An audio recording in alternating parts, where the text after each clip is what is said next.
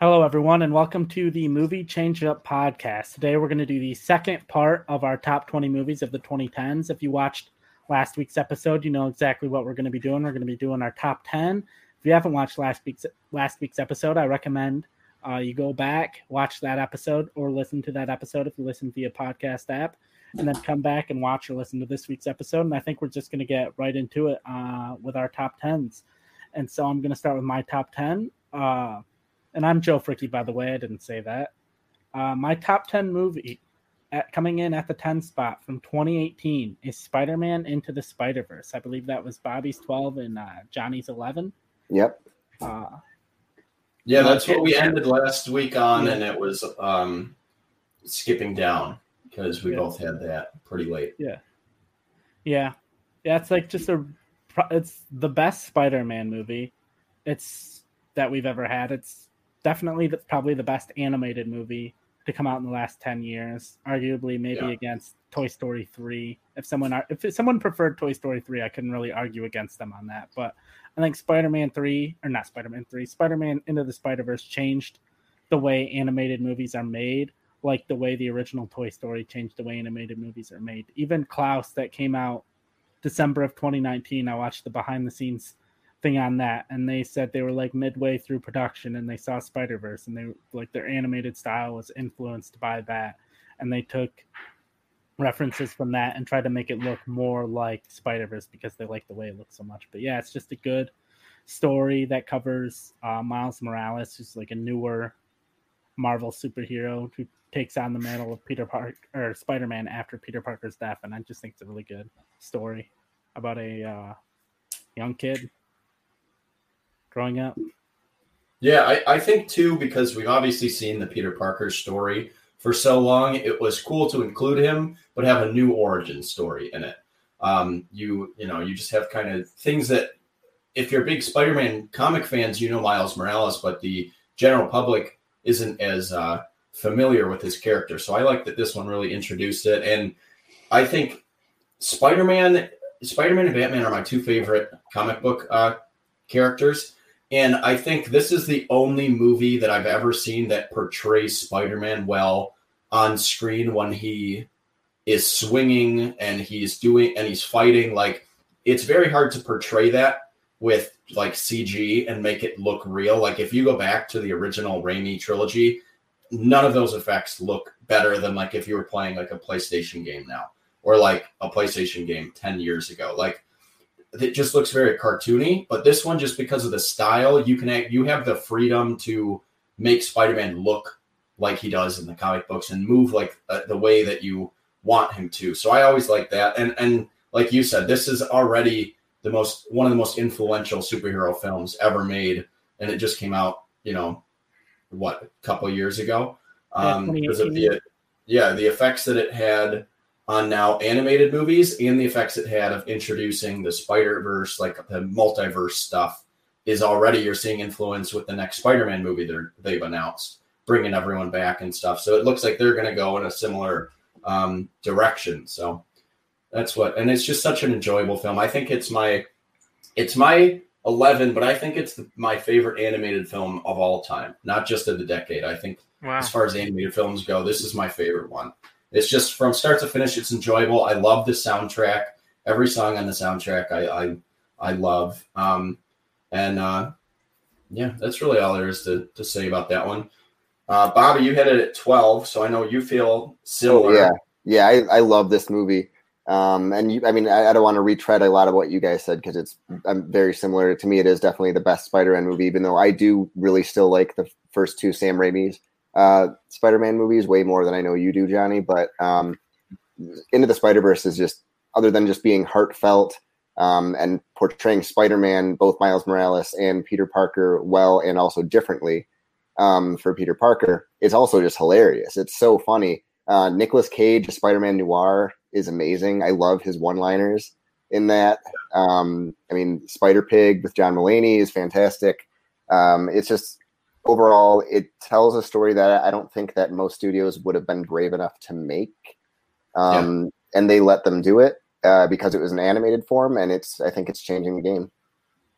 I do too. So Tristan, you have the Spider-Verse poster behind you on the wall. I see it there, but you don't have this movie in your top 20. I'm interested to just hear your thoughts on it, because I know you like this movie, but I don't think you feel as strongly as us, obviously. Yeah, I mean, everything you guys say, I agree with. I think it's a really, really well-made animated movie. I think the style is incredible. I think it really looks like a comic book come to life, and just the visual form is just so gorgeous. I think it does animation like I've never seen before. And I also want to give it credit for just going as hard as it did, because we've seen so many animated superhero movies that are just kind of like direct-to-DVD, kind of like shovelware movies, where they're just shoveling out like, oh, here's another animated Avengers kind of show, and they're going to give it out to the kids. And this one could have easily just been that, but they decided to let this be like the launch of Miles Morales. And I think as a launch for that character, I think it's really good. Personally, this is probably at like a 22, 23. Yeah, it was one of the ones I rewatched because it was right at the bottom of the list, and I wanted to give it the full due of a rewatch before I decided not to put it in there. And for me, the biggest flaws are just that the pacing, I think, is a little hard to... It's probably the biggest flaw of the movie. It goes really well for the first kind of 20, 30 minutes when you're really getting to know Miles, and I think that was the goal of this movie ultimately, was to launch Miles as a character, because they're probably going to be using him a lot in other content. They had the PS5 launch with Miles Morales. They are probably going to want to do him once Sony gets the character back. So I think this was very much intended to make Miles Morales interesting to people. So I think in that way it worked really well. But I think in terms of showing the alternate version of the characters, I really wanted to see more with them. I wanted to get some time in their world a little bit more. If I was making this myself, I'd probably do the reverse, have Miles going out to other worlds rather than having people come to his. Because I think seeing the appeal of a movie like this is seeing the different takes on what the core Spider-Man is. I think it kind of does that with the characters, but it doesn't spend enough time with them. It doesn't spend enough time in their world for me to really fully feel its theme of anybody can be Spider-Man. Yeah, I feel like it introduces those, and obviously I think those things are going to be explored in the sequels to this, because this is going to be its own series of movies now. They're already making, the second one. I like in the first of a series to kind of set up the world of the main character. So I like that in this one, it's them coming to him. And then in the future ones, I do think they can improve on it by, doing what you said. But I think for a first of the franchise to really introduce Miles Morales and tell a story that no one really knows. I know people have seen Spider-Man, but not many people know Miles Morales. Everyone knows Peter Parker. So I think they did a good job with that. And then I think I disagree with the pacing, because what they do with the soundtrack, I think helps the pacing, because you have it go from these crazy action moments to a slower scene, but it transitions well with the music. Like as soon as the Juice WRLD song hits, which is Hide, which R.I.P. Juice WRLD, but that song hits I think right after his uncle dies and stuff like that, and it's like the big character moment. That song fits really well, and then the rest of the movie, that's when he starts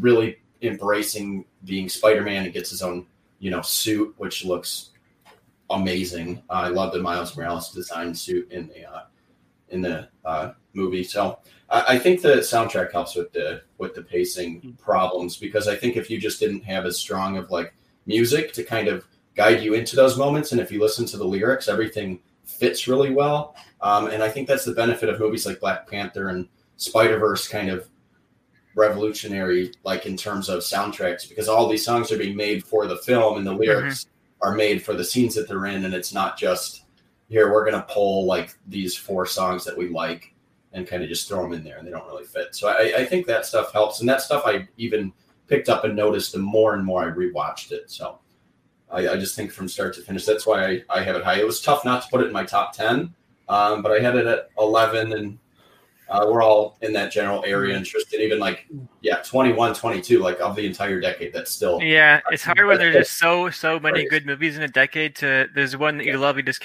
doesn't make the list, It's hard to make that cut. Yeah, for sure. So I think that's probably more than enough to say about Spider-Man Into the Spider-Verse. So we'll get into my top 10 with a film that, when I read the description of it, when I heard people praising it, I was like, there's a 0% chance that I'm going to be interested in this movie. It sounds like a super snobby, boring, like Pride and Prejudice type movie that I'm just not going to be into.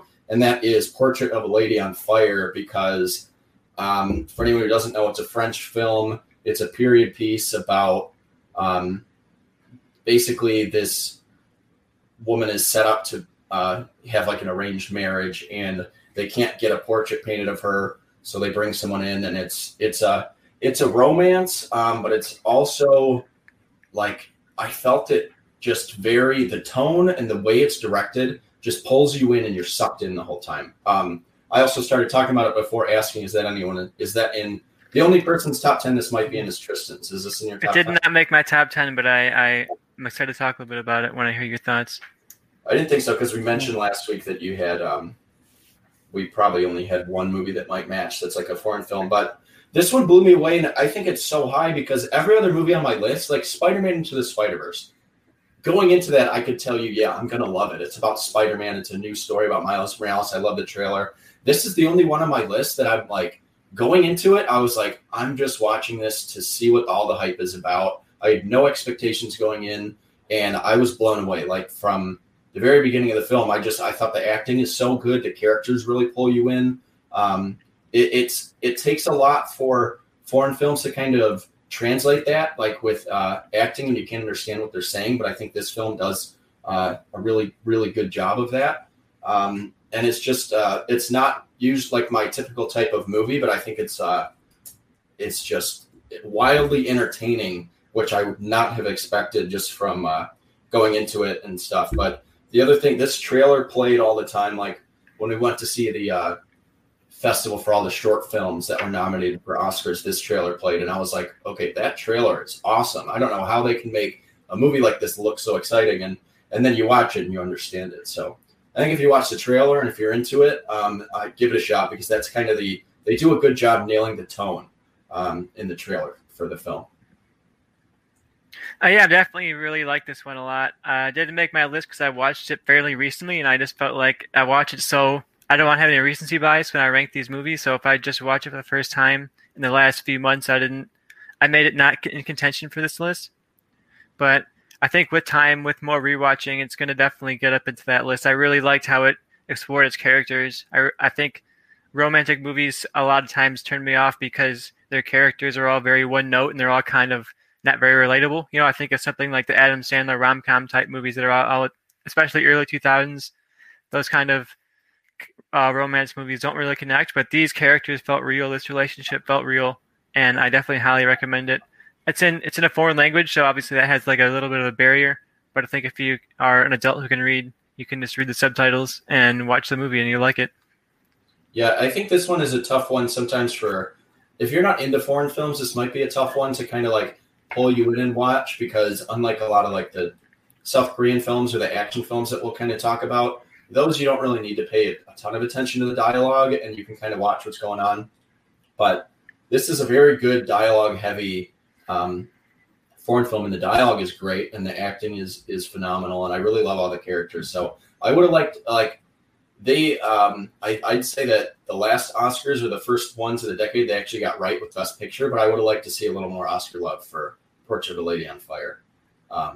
For sure. It would have been awesome if like the top two movies of the year, because I think the top two movies of the year were both foreign films. I would have liked to see those be like the two contending for, Best Picture.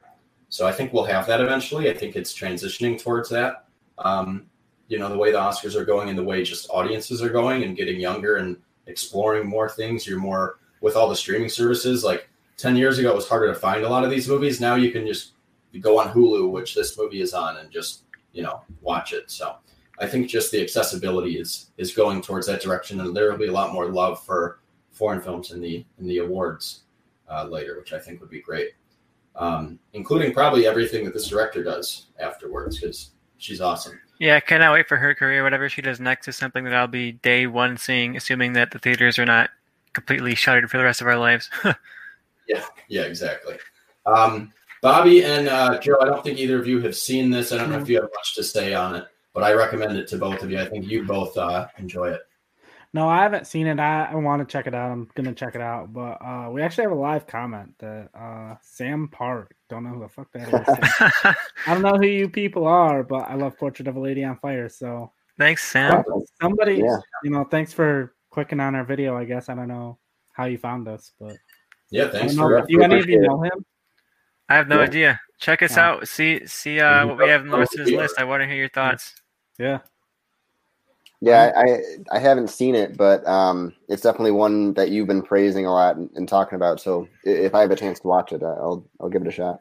I think I don't know if Jen watched a lot of foreign films, but I know she loves to read. So I think this would be a good one for you to watch. She would really love this one. I mean, just saying. Yeah, I mean, right. Some people are turned off by kind of the reading aspect of it, and they get distracted by it or whatever. But I think if you really like books, it's an easier transition to like get into it. So yeah, well, I'll see if she's interested. Is it streaming anywhere? Hulu. Okay. Yep. Yeah. All right. Sounds good. Recommend. All right, Tristan, we're getting into the top 10. My number 10, we talked about it for a brief second earlier, but it's Black Panther. Great movie. I think this is kind of the peak of what I would want from the MCU at this point. Like, he has connective tissue to other movies. He was in Civil War. He came up in Infinity War later on. But this is very much its own single standalone story. You don't have to watch anything before or after it to get everything this is trying to say. And I really also like the villain. Everyone's talked about Killmonger, but I think not just because he's a complex villain, and that's kind of rare for the MCU, but I think he brings in themes that the MCU typically really, really avoids touching. Like when we see Civil War, and they're trying to talk about how we're going to divide the characters and make them fight each other, and it doesn't quite feel like they fully devote to those stakes. Or you see something like Winter Soldier, and they're trying to comment on surveillance and on government power, but they're not quite going all the way there. You know, S.H.I.E.L.D.'s still kind of the good guy. Captain America's ultimately the right guy the whole time. I think this is the first time in the MCU when we've seen the good guy's morals actually be legitimately questioned a little bit.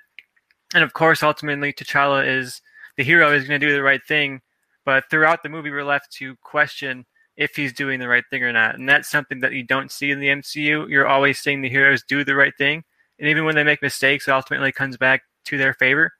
So just for that, I really gave a big boost to Black Panther. I think CGI in the final fight aside, I think it's a really fun thrill ride, and you get complex themes, complex characters, something that I think the MCU should really aspire towards, especially now that they're launching a lot of more characters for their lineup. Yeah, I think this is my second favorite MCU film. Obviously, we don't need to get into our Ragnarok opinions and discussions. That's my favorite. This one is number 2. And yeah, I agree with you. Like the last act, I can kind of throw out all of the action scenes. None of that really appeals to me, and none of it looks very cool. But Black Panther himself, like the other CGI in the movie, like the costume coming on him and stuff like that, I think is really cool. You kind of have to have these action set pieces for the MCU films.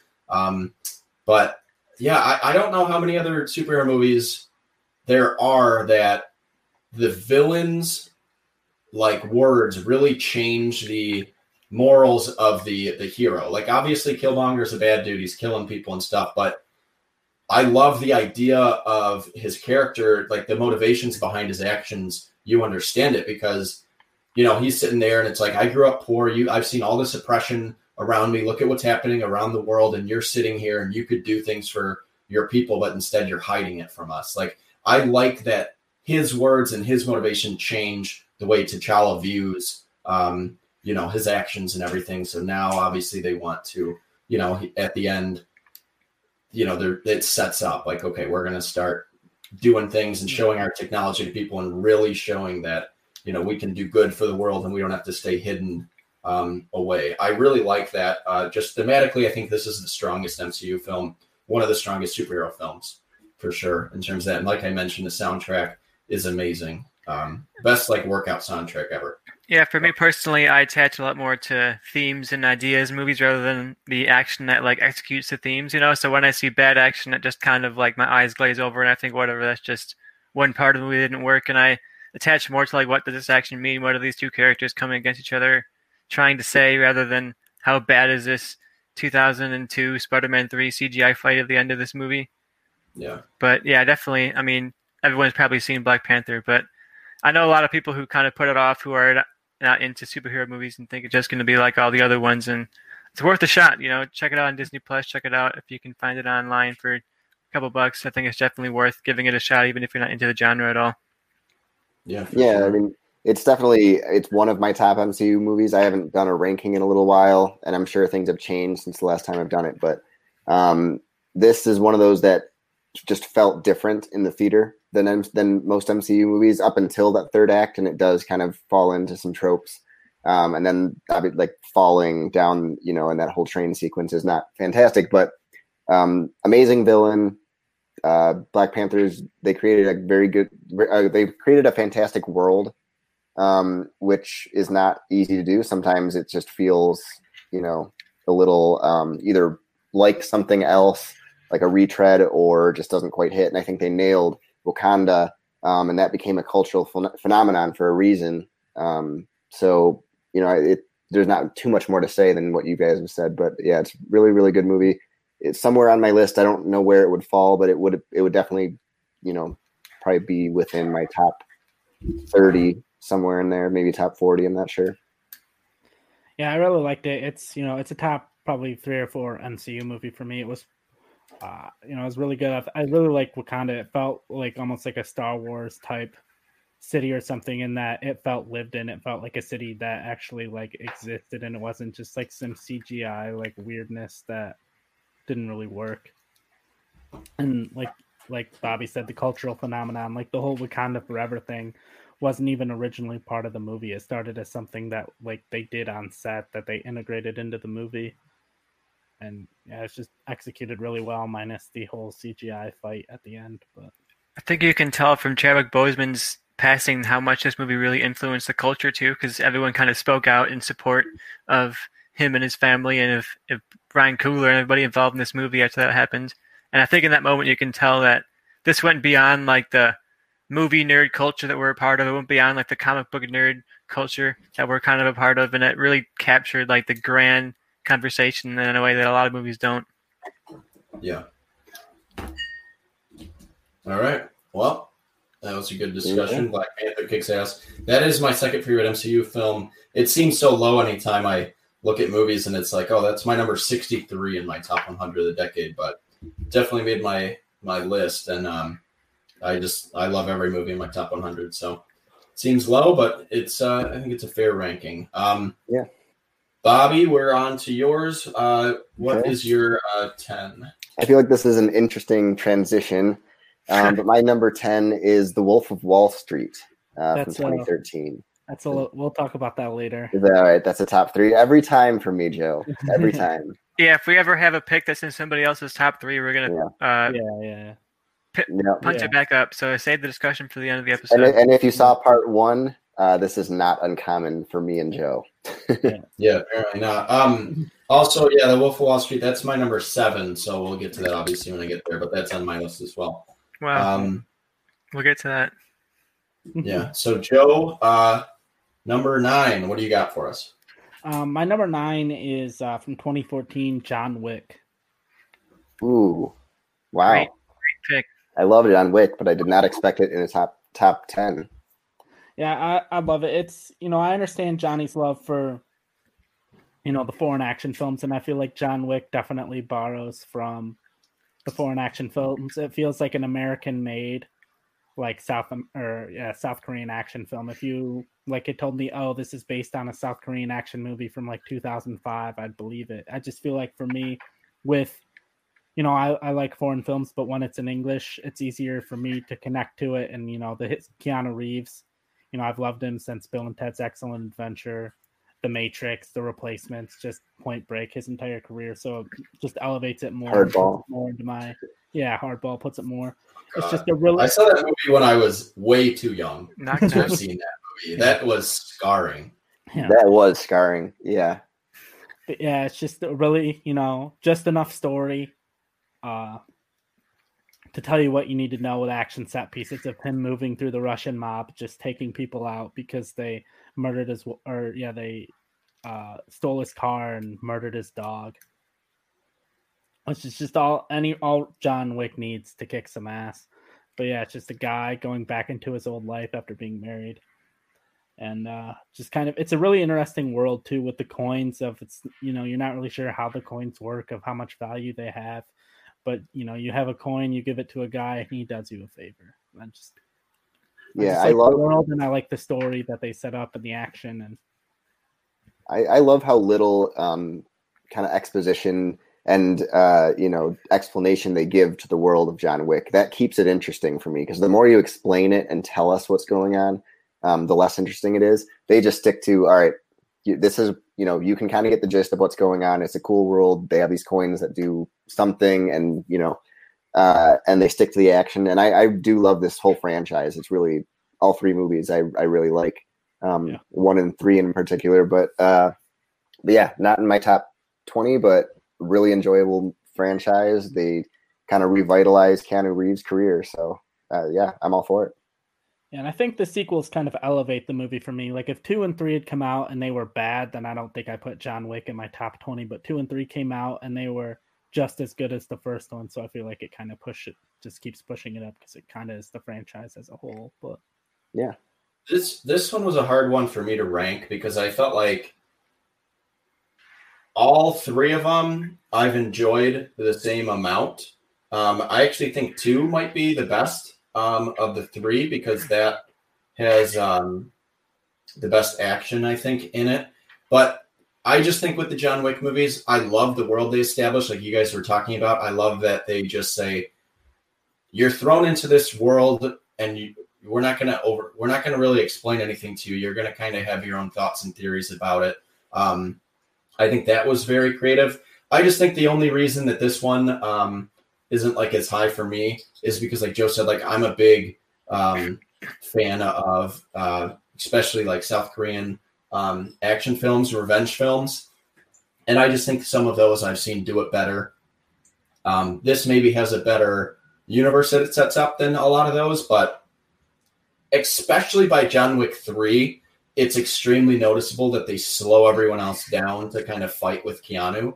And that takes me out of it sometimes. And just his longer extended fight scenes. When he's fighting people with guns and stuff, I don't think you really notice it. But when he's doing hand-to-hand combat, especially by the third one, which obviously isn't the one we're discussing right now, but it's just a little noticeable sometimes in the fight scenes, and that takes me out of it. But other than that, I think these movies kick ass, and I really like them. And I'm excited they could make 1 million John Wick movies, and I'll see them forever. Even if Keanu Reeves is 75 years old and he's still hip tossing dudes that are clearly like punching right into his arms that are already in a spot. But, I think it's good choreography, because they have to work around that and some of his limitations, and they do it well. It's not like watching an old James Bond movie when, all the James Bond actors like Roger Moore are, 60 years old. It's nothing like that. But it's just a little noticeable when you surround Keanu with people that are really, really fast and stuff. I think that's the only thing. But that's my only downside of these. I do really enjoy them. I just think I've seen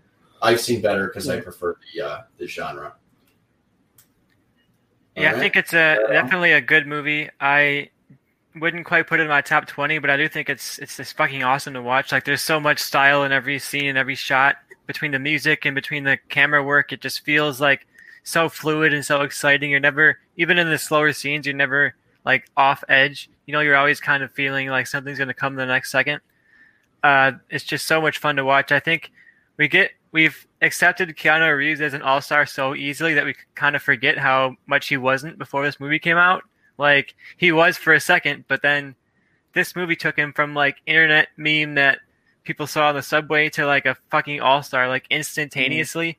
And that gives it so much credit in my mind. Like I said before, I don't typically like a lot of action in my movies, but this is shot with so much style that like all of that goes out the window. It's just fun to sit back and watch this movie. I got a 4K TV, and this was the first movie that I bought and said, I've never seen this before, but if I'm going to watch this in any way, it's going to be on my nice ass 4K TV. And it was awesome. So I can't say anything really bad about it. The only real complaints I have are that I wish John Wick wasn't saved so much by other people. I wish he got himself out of every problem in sort of a James Bond way. I think there's one or two too many scenes where like he's saved by somebody else. Like Willem Dafoe saves him in one scene, and then I can't remember who else is in it. There's a woman that's in there that saves him one more time. And I kind of wish they made John Wick a little bit more badass in the way that he can never get caught in that moment. he's always going to get out just himself. But that's such a small complaint. This really is a great movie. Yeah. Cool. All right. That's it. So John Wick, that's Joe's number 9. My number 9, we've already discussed his second film in our first episode last week, but my number 9 is Get Out from Jordan Peele. We're gonna have to push that one back up to later in the episode. That's my top 3. All right, cool. I figured that would be my number 7. Oh, okay. Cool. I figured that'd be in at least a couple other people's top 10. So glad to hear it. All right, so we'll skip ahead. Tristan, what is your number 9? My number 9. I said in the last episode that this was a great decade for horror, and my number 9 pick represents that, and it's It Follows from 2014 from David Robert Mitchell. Wow. It's a shocker to put this one so high for me, but I loved this movie so much. I've seen this like so many times over. Whenever I'm looking for something to watch to get me in kind of the mood for movies, I always watch this one. And for me, it feels like such a loving tribute to slasher movies of old, while also feeling like an elevated kind of mental horror movie of today. It feels very much like a coming-of-age movie for horror movies, in a way that horror is transitioning from these slasher movies that are all about jump scares and all about kids getting killed off one by one, and it's becoming this more socially conscious, thematically conscious genre, and stuff like The Witch has come out since. And I think that this, in a way, is a good watch for anybody who wants to transition either between slashers into new horror or between new horror into slashers. I think this is sort of like the Scream of this decade in a way, where it pays tribute to both eras in a really fascinating way. And there's a lot of thematic complexity to it. I'm sure everybody's heard that, it's about AIDS, it's about STDs. And in a way, it could be read as that, but I think there's a lot more readings to it, a lot more to get from it. So if you want to give it a second watch, I think it's definitely something that is worth rewatching and maybe revisiting now that we've seen horror go in the direction that it has. So I think it's something that's super, super underrated from the decade, and something that I think is worth revisiting. Interesting. I saw it once. I enjoyed it, but it wasn't like I thought it was good, but it wasn't anything I've gone back to since. I understand why someone would love it and put it on the top 20. It was just like not my type of horror film. I usually go more for the more like realistic, type of horror film. Like I loved it, but outside of that, I mostly go to the more realistic. See, yeah, I think for a horror film to kind of get there for me. Oh no! Wow, Spider-Verse was pissed that it wasn't. Yeah. They didn't like It Follows. Yeah. It's behind you. My thing with It Follows is I feel like every year there's a movie that comes out just like It Follows that's just like, oh, it's a good horror movie, but then it's just like left in the dust. Like Lights Out, Don't Breathe, It Follows. Like I saw all of those. They were very enjoyable, and I'll never rewatch them because there's a movie that is like the same quality that'll come out, every year that's like, I'm going to see it. I'm going to enjoy it when I watch it. But then I will never really think much into it. That's just kind of what It Follows fell into me. There wasn't a performance that I was like really into, like no acting in that movie really draws you back into it.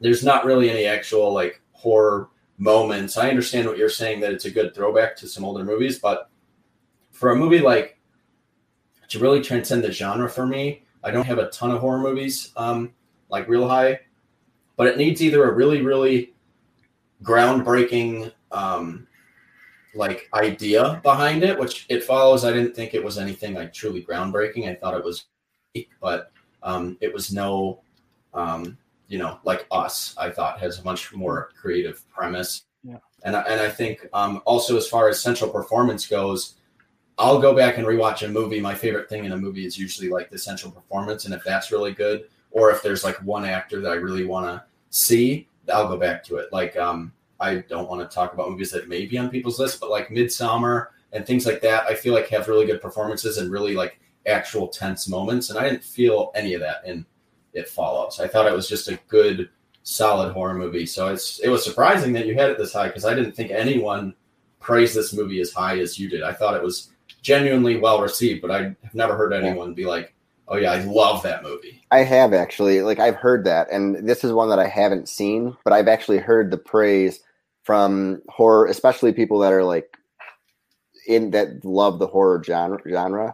This is very high up on a lot of people's lists. So I'm not completely shocked. I'm shocked it maybe made it up into the top 10, but like as far as like the directing, I've heard is fantastic and all that, but it's one that I've wanted to watch, but I've heard some mixed things from people that I usually have like a similar taste in, that it's just kind of not quite as good as maybe I was hearing originally, but it's another one that I do kind of want to watch, but probably on my own. It's good. I think you'd watch it, and it's on the same level of movies like, Joe would disagree, but I think it's on the same level of a movie like Hush and Lights Out and all those that are just good, solid horror films. I think what brings this above those kind of just like premise movies like that is that it has thematic potential in it. Like it has this idea of, I've always read it as the monster that's chasing them is like adulthood, and it's this impending fear of growing up that these kids are having to deal with the reality that's coming for them as they transition in between teenagers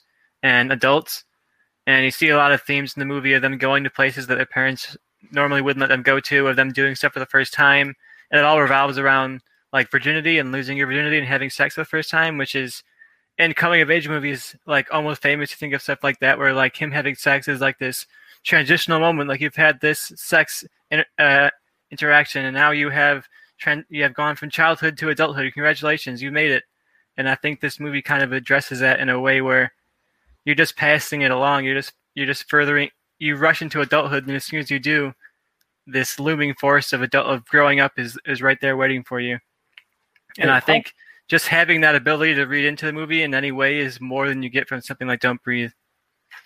Hey, Hush has deep things I think too, like being deaf when I have a creature in your house can be scary as fuck. That's very deep. Very, very deep. Very true. Well, I think for this one to really like stand the test of time in history, it depends on David Robert Mitchell's career going forward. Because I used him once for a pitch, and I said how great Under the Silver Lake was, but I've never seen that movie. It's not great. And I've heard it's not good. And I've heard it's not very good. So I think for a lot of these horror movies like that to kind of transition and stand the test of time, because there's like for me, every year there's one that comes out to the same quality. It depends on the director's career afterwards, because if you can look back on his career and be like, oh, that's the guy who did It Follows, it'll hold up really well. Like I think Hush will, because I think Mike Flanagan's career is going to go that way. And everyone's going to be like, oh yeah, like if you like all of these Mike Flanagan movies that he's done the past few years, like go see this. It's kind of like when a director does a smaller movie like Christopher Nolan with The Following or whatever his first Following. One is. No one would know what that movie is if Christopher Nolan didn't blow up.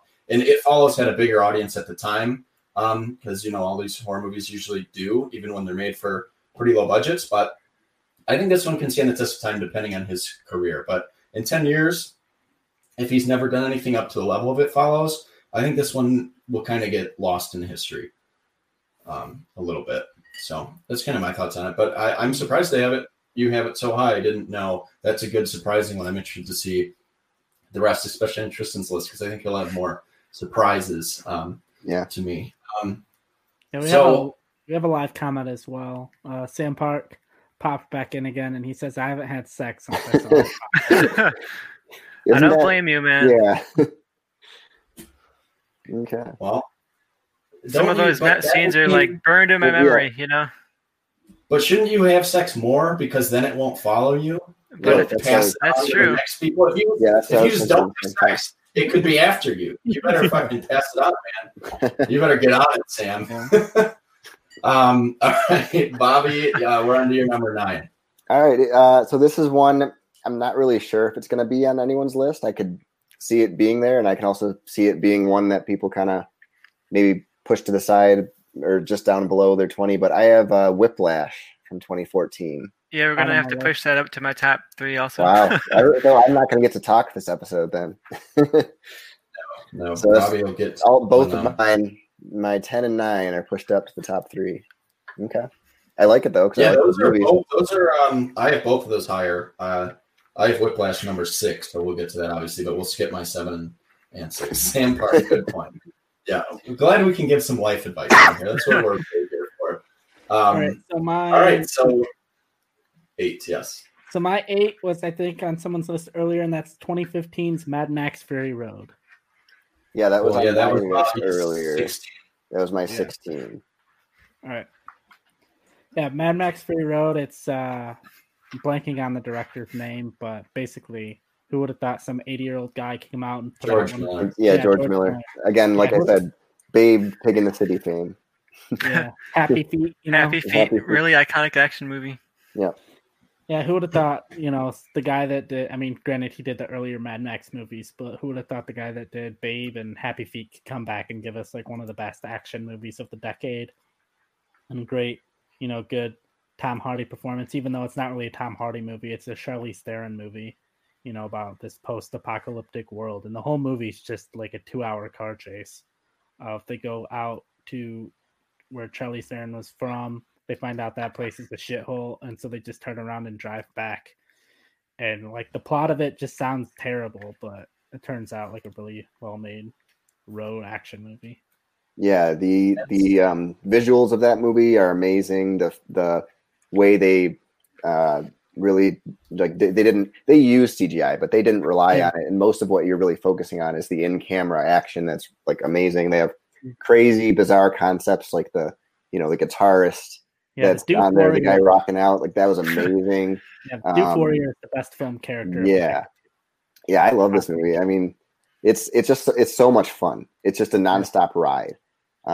It's one that I can put again, like I said, with a couple other ones. I can put this on and watch like any scene because the storyline of this movie, like you said, is they go to one place, they figure out, well, let's go back to the other place that we just came from. So there's really not too much. You can jump in at any point in the movie and just watch it.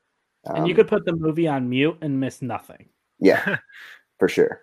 Except for all of the amazing incredible sound effects, the explosions. What a day. What a day. I think this one, this one's my number 30 in my top 100. And I think it could climb more just because I haven't seen it in a couple of years now, even though the first, when this first came out on Blu-ray, I watched it like 3 times the first year. Probably I owned it and I saw it twice in theaters. I love this one. I think for it to have made my top 20, it would have needed a little more hand-to-hand combat because that's what I like personally in my action movies. But overall, it's something that no one has ever done before. No one's ever seen something like this before. It looks incredible from start to finish, and it's just so thoroughly enjoyable. I love this movie. It didn't make it as high as you guys for me, but I would never argue with anyone. If this was number 1 on someone's list, I'd be like, yeah, it makes sense. This movie kicks ass. I love it. This is one that I probably would have gotten in the list if I went back and rewatched it again. Because as soon as it got mentioned in last episode by Bobby, I thought, oh man, that's probably one that I could have gotten in here. Because for me, this is everything I ever want from an action movie. Every second of it's mindlessly entertaining. It's so ridiculously well shot. There's a layer of thematic relevance, but not really. It's kind of all told through the camera. It's told through the action, and you pause any second of this and you're getting something awesome. Every still image, even outside of the bombastic action, of them just standing around for a moment, having a break and talking, you get something gorgeous. Furiosa breaking down in the sand after realizing how much she's just lost, and the women out there in their flowing white dresses. And you compare that to the really gritty and kind of technology-based lifestyle of the men on the other side of the battle. It's all very fascinating to watch. Everything about it is just really fun to look at. So it's definitely a good one. Like you said, I couldn't argue anybody saying this is a great movie. Yeah, it changed my perspective on Nicholas Hoult too, because who I always thought was good, but I didn't know that he could do that, something so different. I thought he was he was a solid actor, and then that happened. Then he's done some really great things since then too. Shout out to The Great, that show that I think is on Hulu or Amazon Prime, but. He's really good in that, and also kind of a bizarre, weird role for what you would think of him. Yeah. All right. So Mad Max Fury Road, that was Joe's 8. So that brings it to me. And one that was mentioned last week, it was Joe's number 18. My number 8 is I Saw the Devil from 2010. I'm obsessed with this movie. I watched this movie in college. With my roommate Phil. Shout out to Phil. I don't know if he ever watches this or listens to it, but either way, we were, we were in a college dorm, so we had the door open always, and we're watching this movie, and we were just screaming at like how amazing this is. This one, there's a scene in this movie. For anyone who doesn't know, this is the premise. It's very, very, very, very violent. So it's not for everyone. If someone told me they couldn't watch this movie, I would not blame them. You're Batman, you Superman out of here.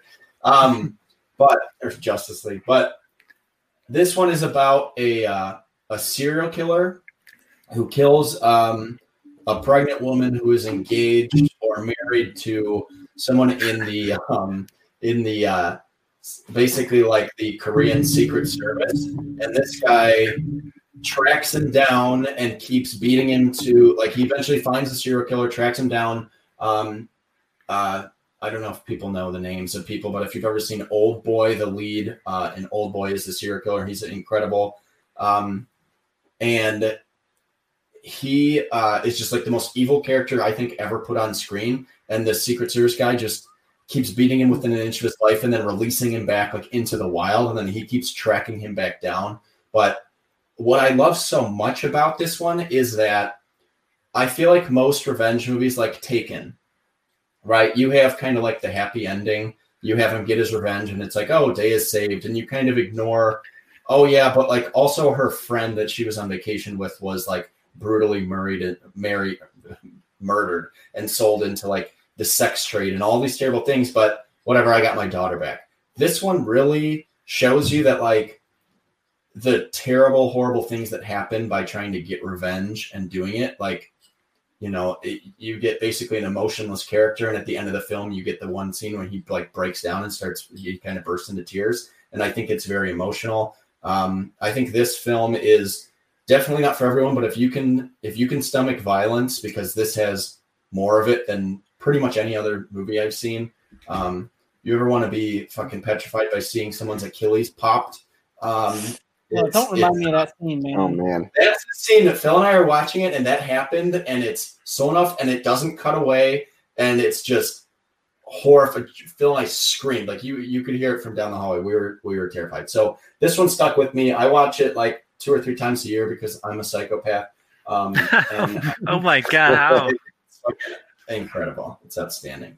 It's I like at the end too how they kind of like humanize the villain too, and they like kind of bring his family in, and you see like oh he like has like a family life, and like it almost makes him more scary. That like because you always expect like these loners or something that no one really knows, but like just the more this kind of explores even like the world that the serial killer like lives in. You have the scene with the cannibals in the house and stuff like that. Like, oh, they all are afraid of this guy, but like everyone within this world that knows who this guy is, he's basically like the king of it. And it's a fucked up movie, but it has a lot of really good action scenes. It has one of the coolest things I've ever seen with when he basically the guy tries to get arrested and then he picks him up in a car in a way I've never seen in a movie before. I think just a lot of it is cool. It is long. It's like 2.5 hours or 2 hours and 45 minutes, but you're kind of sucked in right away. It has some of the scariest scenes I've ever seen on film and some of the best action. And I like a good, really dark thriller, a revenge story. And that's what this one is. Yeah. That Achilles moment reminds me of A Quiet Place with the nail. With something just so simple being so visceral because you can picture exactly that happening to you. Think of that nail scene, times it by like 100, and then not even 100, like 1,000. Like I figured visually, yeah, I'm sure it's insane. But that was just the first thing that popped in my head as like something that's just painful to watch. There's not many things that I can watch that like literally make me like cringe, but that scene, like no matter how many times I see it, I have to like close my eyes. Like I watch it through like my fingers. I'm like, well, I know what's happening. I've seen this movie fucking 12 times, but like I gotta see it again. Like I watched this once and it was so brutal. Like you guys mentioned, there's so many scenes you watch through your fingers. You're literally shouting. And it's not like a horror movie, it's not like a slasher or a ghost or something that's coming for him. It's just like pure body horror pain inflicts down this one person. And I didn't feel like I had to watch that more than once. I don't know how you watch it multiple times a year, but yeah, I mean, if you can stomach like torture, I mean, I think of stuff like Hard Candy with with Elliot Page and Patrick Wilson, Yeah. where she's getting this kind of revenge torture on this guy. But yeah, if you can stomach gore, I think there's a lot to get from this movie. It's not for everybody, like you said, but if body horror is your thing, check this one out. Yeah, this one I started watching with my fiance, and I don't think, even though I've seen this movie a million times, I don't think I really took in how violent it was until I was watching it with her, and I was just like, all right, we're gonna have to turn this off. By the time basically the father looking for his daughter sees her head rolling across the yard, dropped by the forensic team, I was like, all right, we'll turn this off. This is maybe a little too much for you. I'll watch this on my own. So yeah, and that all happens within the first little bit of the film. So watch it if you can stomach violence. But yeah, definitely not for everyone. But I'm obsessed with it. I couldn't get Jen to watch this just by the title alone. So yeah, no, that's a good call. This also is Kim Ji-woon, who directed this, is one of the best working directors out there. He did A Bittersweet Life, which was a pretty popular one. He did The Good, the Bad, the Weird, which is one of my favorite movies that would be in my top 10 if it wasn't made in 2008. And then he did like The Last Stand, even, which was a popular, like semi-popular Arnold film that kind of got his career back on track. It's just like a fun, dumb action movie, which I like. So, great director. I'm excited to see basically everything he does. So that's my 8. Tristan, what is your 8?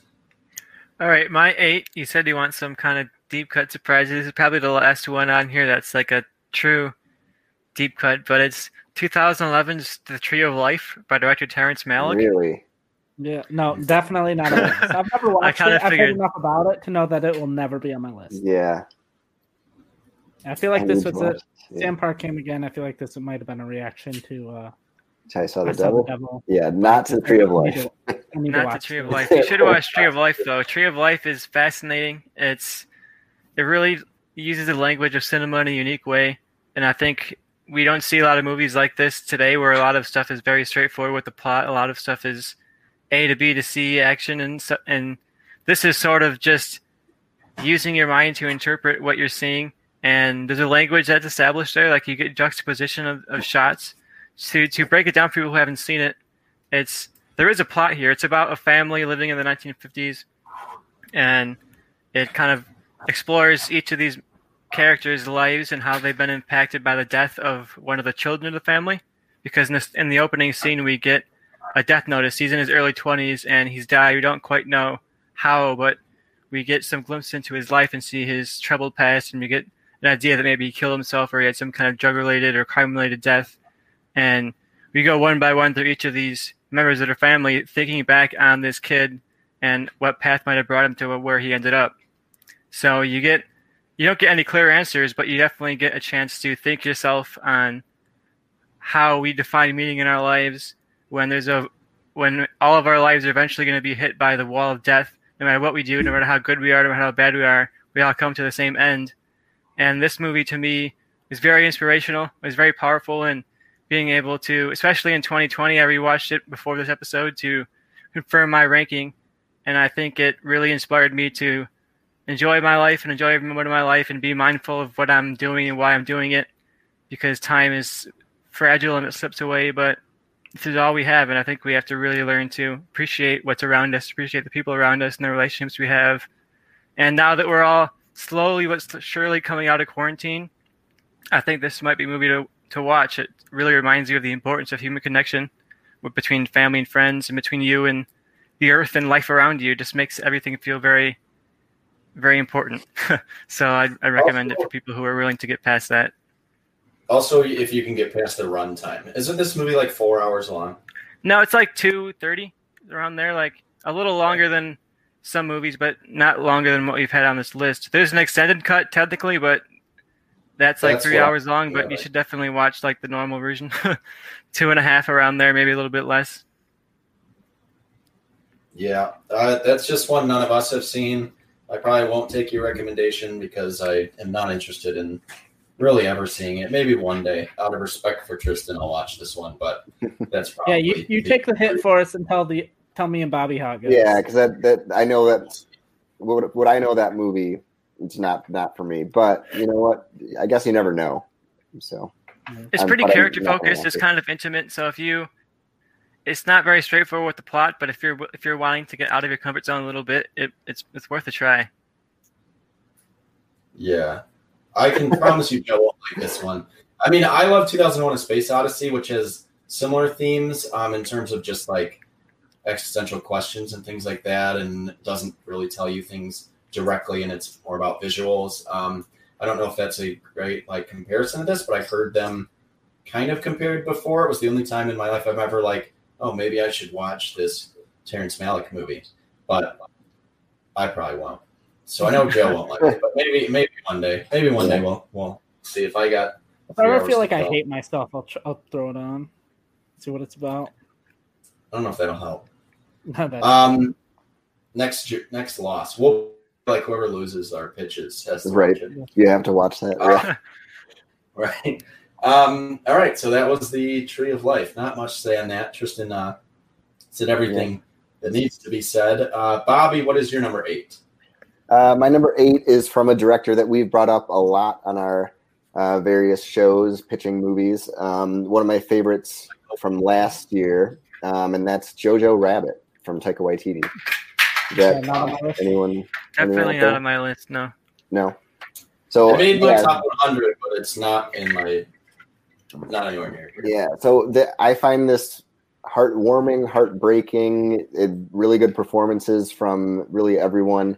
Scarlett Johansson, one of her best performances, and just the direction of Taika Waititi, I think, is really what makes this, because the story, it's like I had a hard time pitching this to Johnny and I, like our parents, because I'm like, oh, it's this kid, he's growing up being brought up as a Nazi, and he has a his imaginary friend is Adolf Hitler. It's like, okay, but I think Taika Waititi pulls it off really well.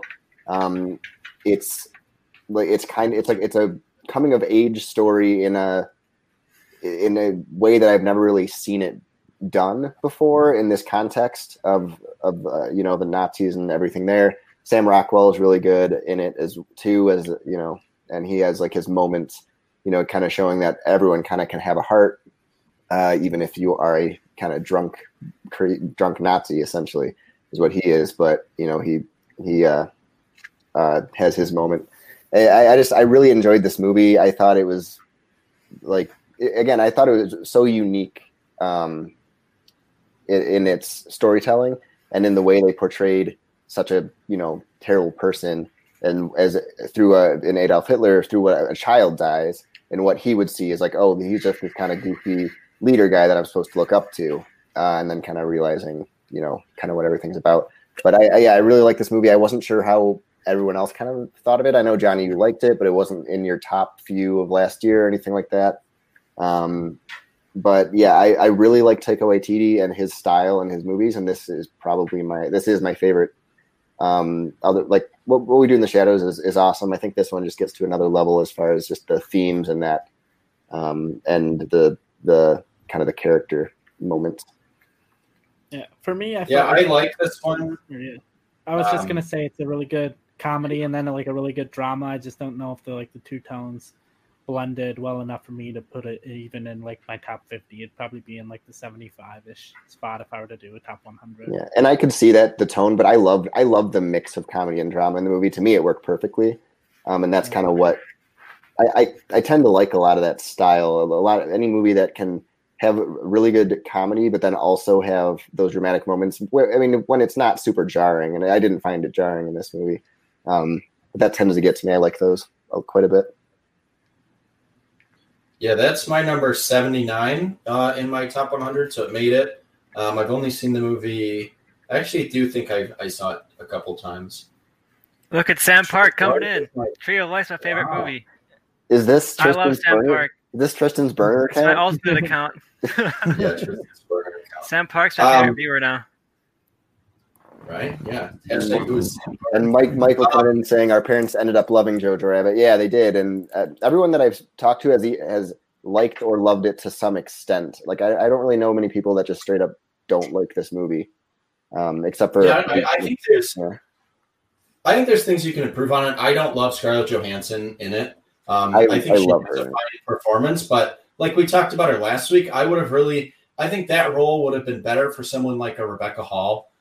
Someone like that, I just think looks like the character that I like. Just if you went by just pure dialogue and how the character is portrayed, I don't picture Scarlett Johansson. I think that takes me out of the movie sometimes when you have like, oh, this woman who looks very much like a woman nowadays, but we're going to throw her back in Nazi times, and I can't get over that sometimes. What We Do in the Shadows is my number 28, by the way. I love that movie way more than Jojo Rabbit, but I think Jojo Rabbit's good. I think it's carried by Taika and the two kid actors, the lead and the girl are both phenomenal. I could give or take any of the performances by any of the adults in this movie, basically, other than Taika. But I think I don't know. I just had like little nitpicks like that. But again, it's good. It has some comedy and then it has heartbreaking scenes. Not to give anything away, but like as soon as you see the shoes, like that scene breaks your heart. Like, you know, I think just if I had been more interested in the character, that scene would have been more, it would have hit me harder. Yeah, and I thought she was really fantastic in that, and she definitely didn't pull me out, and she got a lot of praise for it. So it definitely wasn't only me for that one.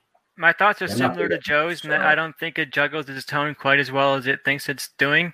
And I wish it would have had a little bit more teeth or a little bit more of a comedic edge. It was never quite as funny as I thought it was trying to be. It was never quite as like satirical and punchy as I thought it was trying to be.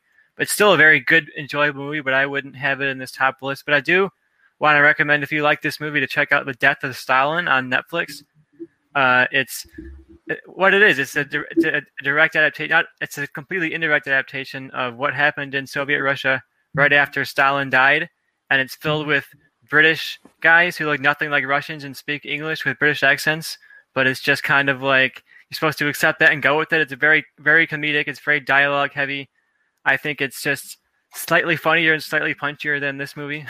So I was actually debating on getting Death of Stalin into my lower 20s or into my 20 spot or my 19 spot. So if you like Jojo Rabbit, I recommend Death of Stalin on Netflix. You can watch it on Netflix. Yeah, Death of Stalin over Jojo Rabbit is like the people that are like, yeah, the British Office is way better. Like if that's your style of humor, it hits you. I don't think it's for everyone. It's not quite like Monty Python, like level of funny British comedy, but it's like that style. So if you do like some British comedy, it's very different. And definitely, like Tristan said, more dialogue heavy. I think that's a good recommendation, but I do think Jojo Rabbit's a stronger, like just a better directed movie overall with just humor that sticks out to me a little better. But, you know, where the British Office is pretty good. That's at my number 7, and we're just gonna skip me because it's gonna be. I'm confident this is in someone's top 3, and that's 2019's Parasite. Oh yeah, you're gonna have to push that one. We're skipping you. Yeah, that's my number. That's my number 5. So you can write that in for me. Okay, and then we're going to skip my number 7 because it was Wolf of Wall Street. So, Tristan, what is your number 7? Back to me. We mentioned that I thought it was a great movie, a great decade for horror movies, and I also think it was a great decade for debut horror directors. And I think The Witch definitely stands out as that for me from 2015. Johnny's been holding back on that one. I haven't seen it, so holding back his opinion. I just watched it, so I'll hear Tristan what he has to say on it. There's so much incredible attention to detail in this movie. Like all of the sets, all of the costumes, everything that you see is so meticulously crafted to being accurate to the times, down to the breed of goats that you see. He made sure to get the closest you can get to the goats that were what would be in North America at that time. And he really, this is a horror movie, but it's very much like a pilgrim drama movie. You're getting such an incredible detail of what it's like to live in that secluded life out in the middle of the wilderness, to feel that that pressure of religious extremism that happened in the Puritan days, of that wrath and fire is coming down for you any second. It had this constant sense of fear in these characters that manifested into the reality, the fear in the movie.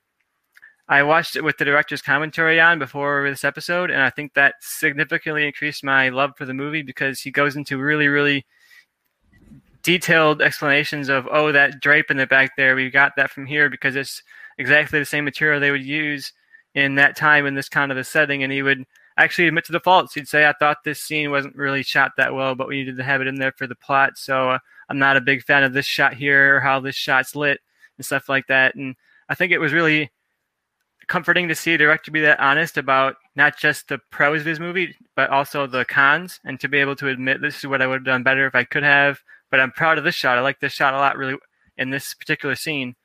So I think if you just want to learn filmmaking, if you want to see how you can have a moderately small budget and still achieve something that looks gorgeous and has an incredible attention to detail, really great performances. Anya Taylor-Joy went from a nobody to like a practical all-star, partially because of this movie. You know, this was like her big coming out party. So I think it's a great one. I think in terms of horror movies of the decade, this is definitely one of my favorites. It took horror to another level that I didn't think horror could ever get to. Yeah, the movie's about as exciting as everything Tristan just said. It's extremely boring, and I don't know, it just, for me, I mean, I had to turn on the subtitles and I still didn't know what the fuck any of the dialogue meant. Like, I get that it's attention to detail and it's great filmmaking, but like, this just wasn't for me. I thought, like, you know, if this hits you and you're really into what style of goat, you know, is the right kind, like, okay, cool. But like, the fuck, this movie is, there we go. Sam Park. Sam Park said, what's my thoughts on The Witch? Let's ask the goat from the movie. It's bad. Yeah, I think that was Black Phillip saying that. Yeah, exactly. The Witch is the biggest, like, it's funny because I don't love always using this, but I think it's the biggest, like, film snob movie of all time. Like, this movie is very much, like, and even, like, you can't get into how much you like this movie without mentioning the things Tristan mentioned. Like, the only way you enjoy this movie is being, like, it's just, like, a really well-made film. The director, like, took so much time on this one thing. Like, that's all cool, but, like, that doesn't make for entertainment to me. Like, yeah, teach me this movie in film class, like, okay, but I didn't think anything in this movie nothing in this movie is scary. Like, there's no actual horror elements. Like, you know, there are some horrific things that happen, but I never felt the tension because I didn't really care about any of the characters. None of them are very likable. I don't know. It's just overall, I think it's a very well-made movie. The attention to detail is something to, like, be impressed by, but I think that's the only reason that I would ever recommend this movie to anyone, is to be like, if you just love how a movie is made, watch this. But as far as plot, story, actual horror, like, no, there's nothing in this movie that I thought was, like, pulled me in. So that's cool about the goat, but, like, I want to see some horror or some, you know, character work that makes me interested, mainly too because I hate old pilgrimy dialogue. I think this country was so fucking the world had the worst dialogue. I'm so glad everything changed, because oh my god, these people sound awful. I can't believe this is how people talked. It sounds like nonsense. 300 years they'll say that about you, so it's all right. Yeah, I hope so, but I hope it's just even cooler dialogue. Everything will just be like texting each other with their mouths anyway. But yeah, the only thing that intrigues me about this movie is this right here, because every single reaction I've seen of this movie is you absolutely love it, or it's the worst movie you've ever seen, like, or just so boring you can't get into it. I've never seen anyone that's seen that. I've never talked to anyone or like heard anyone talk about The Witch saying it was okay. Like, it's polar opposite. I thought it was okay. No, you said it was really boring and slow, and not that you couldn't get into, like, that's not okay the way you described it. Okay, because if it was really, really bad, I would have turned it off. But it did, even though I couldn't stand any of the dialogue, like I hated all of the dialogue, the way they talked, I was at least sucked in enough to watch it to the end, and I wanted to see what happened. So as much shit as I just, you know, pulled on this movie, I don't know. As much as I just shit on this movie, I do think it has some elements that, like, at least it's more watchable than some other ones. This is not as good as The Lighthouse by any means. That's Eggers' other movie, but I think it has. I don't know. It has weird elements, but yeah, there's nothing scary in it. So it's if you're going into it thinking like, oh, I'm going to watch this horror movie, it's not the type of horror. It's more of a psychological horror movie as far as like the family dynamics go, and that's the only like horror element. But if you're going into a movie called The Witch, thinking that it's gonna like I don't know have some scares, it's not really that. It's just kind of a psychological thriller, and I think to that extent, it does a pretty good job. But if I could get past the dialogue, if they were just like, you know what, I get the attention to detail, but this dialogue was stupid. We're going to talk like nowadays. I would have been more into it and, whatever. So, yeah, there you go. Sam Park shitting on The Witch. Sam Park said The Witch was about as scary as an episode of Muppet Babies. I was a fan of Sam Park when he liked Tree of Life, but I'm starting to... Now it's turning. It's hard because everything you said about this, like, it's very slow. It's very boring. There's not a lot of scares. The dialogue is like unrelatable. All that. I'm like, well, yes, that's why I like it. Like all of those things are things that I like about the movie. I like that it takes its time. I like that you feel like you transported into this era and you hear people are talking how they would. People are living how they would. People are interacting how they would. And it feels almost like a folk legend that you would tell in that time that come to life. This is sort of like a story you tell a little girl who is being too rambunctious and confident. You say, if you get too wild, you're going to go dragged out into the woods and the witches are out there. I heard this story about Anya Taylor-Joy and her dad who moved out to a cabin in the woods. And I think he went for that feeling like a fairy tale, feeling like something that would have been told as a folklore in New England times and bringing it to life. So I think it's very beautiful to watch. A lot of beautiful set design, costume design, really good performances. Like you said, the dialogue is bad, but they're performing it so naturally and so with so much energy and so much passion. It's almost like like I said, like you're transporting back and watching this happen. So I think that level of detail is just what really pushed it up for me. Yeah, I think everything that this movie set out to do, it did it very, very well. So that's my praise for it is like if you're like Tristan and everything about this movie hits you, you're going to enjoy it. But I don't think it has a very wide appeal because this isn't the type of movie that most people will see and be like, oh, wow, that was like just really good. I feel like most people who see it that aren't like film critics are not going to be into it. But, whatever. I think if this movie hits you right, I could see it being high, but it didn't for me. So you're kind of getting the two big opinions on it because I did think I could understand aspects of it being like cool and high praise of it, like you said, like with how much attention to detail they took. But like, I don't need to see movies that do that if they don't interest me as much. Like, I'd rather see like There Will Be Blood, which is a way different film, but it has a little more kind of weird dialogue, but it's not as old timey and it has more compelling characters. And some people say that movie's boring, but I think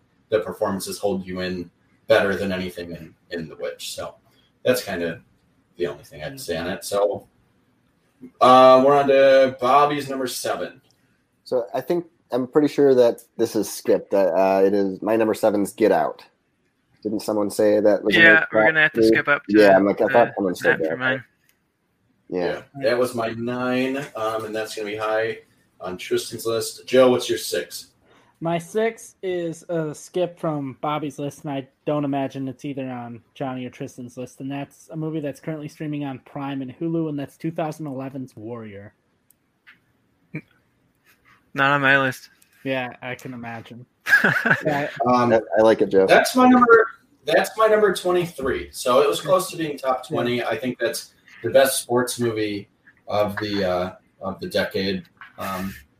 But that's really it. Joe, you love this one a lot. So yeah, I watched it probably like 3 to 4 months. It's a great story about these two brothers that have been that were separated like around their high school age. One went on to become a high school science teacher who dabbled in MMA and was in the UFC, had like a very short stint in the UFC.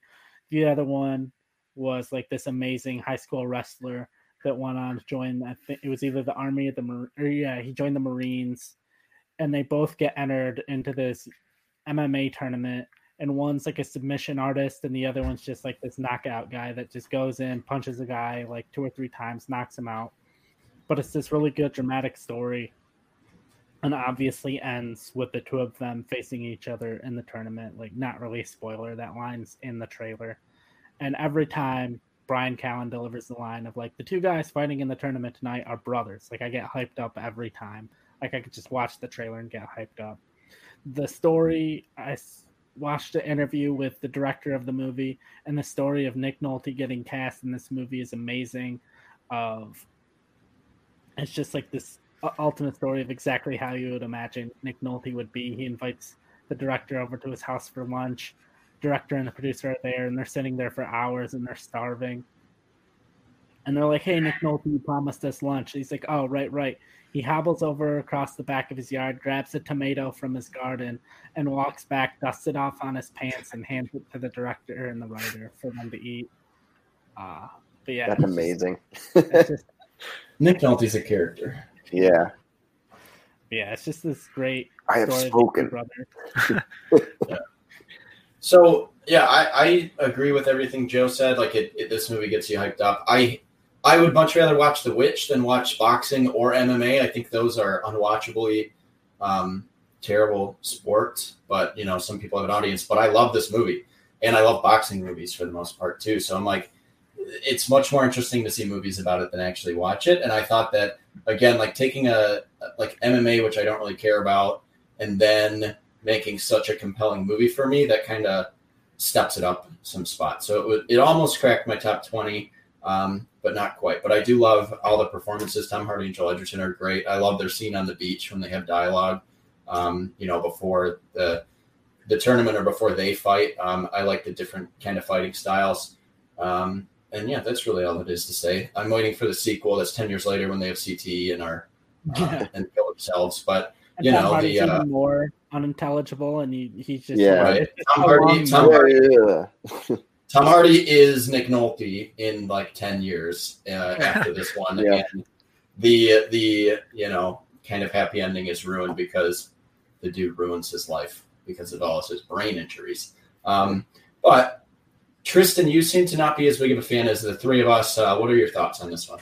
Yeah, I don't know. I mean, I saw it, but it didn't make much of an impact on me. I will start off by saying I don't usually follow sports. I watch baseball, I watch hockey, but I'm not like a person who follows every team and follows a lot of sports outside of my hometown, so I'm not a big sports person.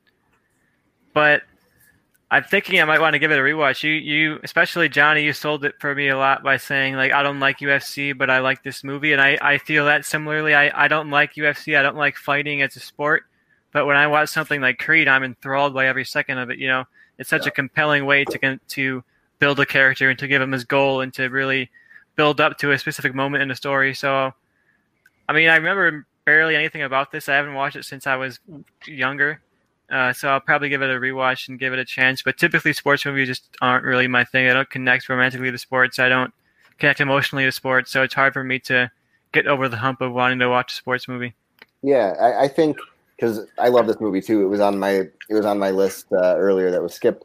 But yeah, like I am a big sports person in general, but I'm not a big MMA, UFC, boxing, any of that fan. But this movie is just so visceral in how they do those fights. I mean, they're not necessarily the most realistic fights in the world, but they're really fun to watch. And I think the part, Tristan, that you on a rewatch might appreciate is like it's the family drama, and it's estranged family members and all that. Like it tells a really good story to build up to what you know is coming, which is them facing off against each other. Like that right from the beginning, but they tell such a good journey that you're emotionally invested all the way once they actually do fight. I'd give it a rewatch when you have the chance, see if it hits you differently. Yeah, they definitely set up the stakes. It's not just like, oh, these two guys are fighting. Like the one guy's fighting, if he loses the fight, he loses his house.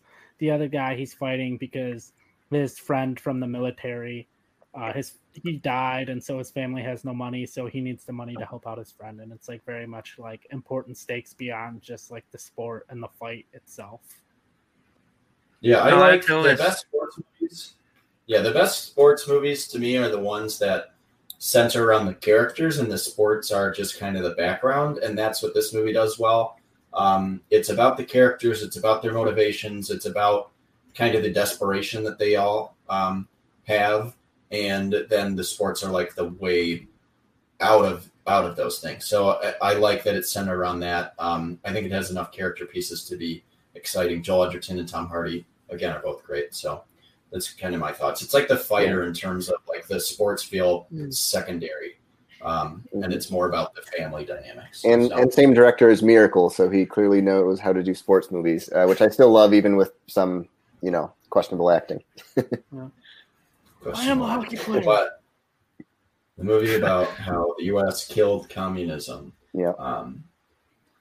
which is... Did that work? Not. Well, it was M, and then it was Rocky. I mean, it was Rocky. Yeah, it was Rocky. Yeah, Rocky 4. It's funny that watching Miracle is different after growing up and seeing movies like Red Army and seeing the impact it had on a lot of people and things like that in Russia and like the Soviet Union. So I think that's an interesting one to do. But I like a lot of sports documentaries. Rather, like I've transitioned more to sports documentaries than sports movies, but Warrior's still one that I'll turn on and watch if I want to get hyped up. So that was Joe's 6. My 6, I think, was one that we're skipping, which is Whiplash. And then Tristan, what is your number 6? All right, my number 6. I didn't think this was a niche pick, but as you've gone along these episodes, I've realized people might not like it as much as I thought that they did. But this is 2014's Interstellar from Christopher Nolan. Yeah, I love that movie. It's great. It's just not on my list. It probably would have been like 35, 40 if I did like a full 100. That's about where it would fall for me too. I love this movie, but and yeah, it is a little more controversial. Apparently, like when I saw it, I thought, oh, everyone was going to like this movie, and a lot of people walked out not really liking it as much as other Nolan movies. But I love it. It's really good to me. That's my 38. So that's about, I think, where it'd fall maybe for There's a lot of flaws that I can see in people's reactions to this. People don't like the dialogue. They don't like that it's so hokey about love conquers all. But when I watch a sci-fi movie, I don't really give a shit if I follow what's happening. Like, just give me the themes and give me the characters and give me like their emotional experience of having to interact with something completely unimaginable. Like they're out in space, experiencing time distillation, experiencing some kind of future version of humanity, experiencing time from a different dimension. We don't need to understand why that's happening. Like they have a human theory that love is why it's happening, but I don't need to know. I just want to see the wave sequence, and I want to see the docking sequence, and I want to see Matthew McConaughey get a message from his grown-up children and realize that he missed the entire life of his children because he's off from this planet and there's nothing he can do about it. And people criticize Nolan for his emotional connection to characters. I don't think that he really portrays emotion all that well, but this movie is like an emotional powerhouse. Like from the moment that he gets back in that ship after this harrowing battle against the waves in this planet, and he knows that he's missing years and years of his life. They reunite with their crew member, and he's very old. They realize that he's been up there all this time, and then you kind of sink in that realization, like, oh, it's not just him. It's like everyone, like Matthew McConaughey's entire family that we spent the whole first 30 minutes getting to know. They're all going to be adults now, and how is he going to deal with that as a character? And I think McConaughey really carries that scene tremendously. I felt extremely emotionally impacted by that. I was crying in the theater watching that, and by the time when he reunites with his family, I felt that too. And this movie is not necessarily about following the plot. It's more about following the characters and following their emotional experiences and just kind of taking in the beauty of the filmmaking. Like, for me, this is what I wish big name directors like Nolan were doing. I don't really want Nolan to come back and do like another Batman movie or something like that. I think that these very stylistic, very big-minded directors should be let free to just do something crazy. And when I think of big budget sci-fi, I think of this.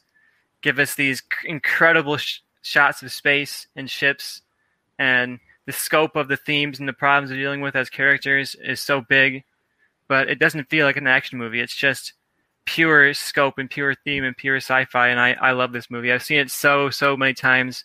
I've seen it 10 times in theaters. I watch it over and over again in theaters, and I've watched the Blu-ray over and over again. So for me, this is like what directors should be aspiring towards if they want to make something in sci-fi.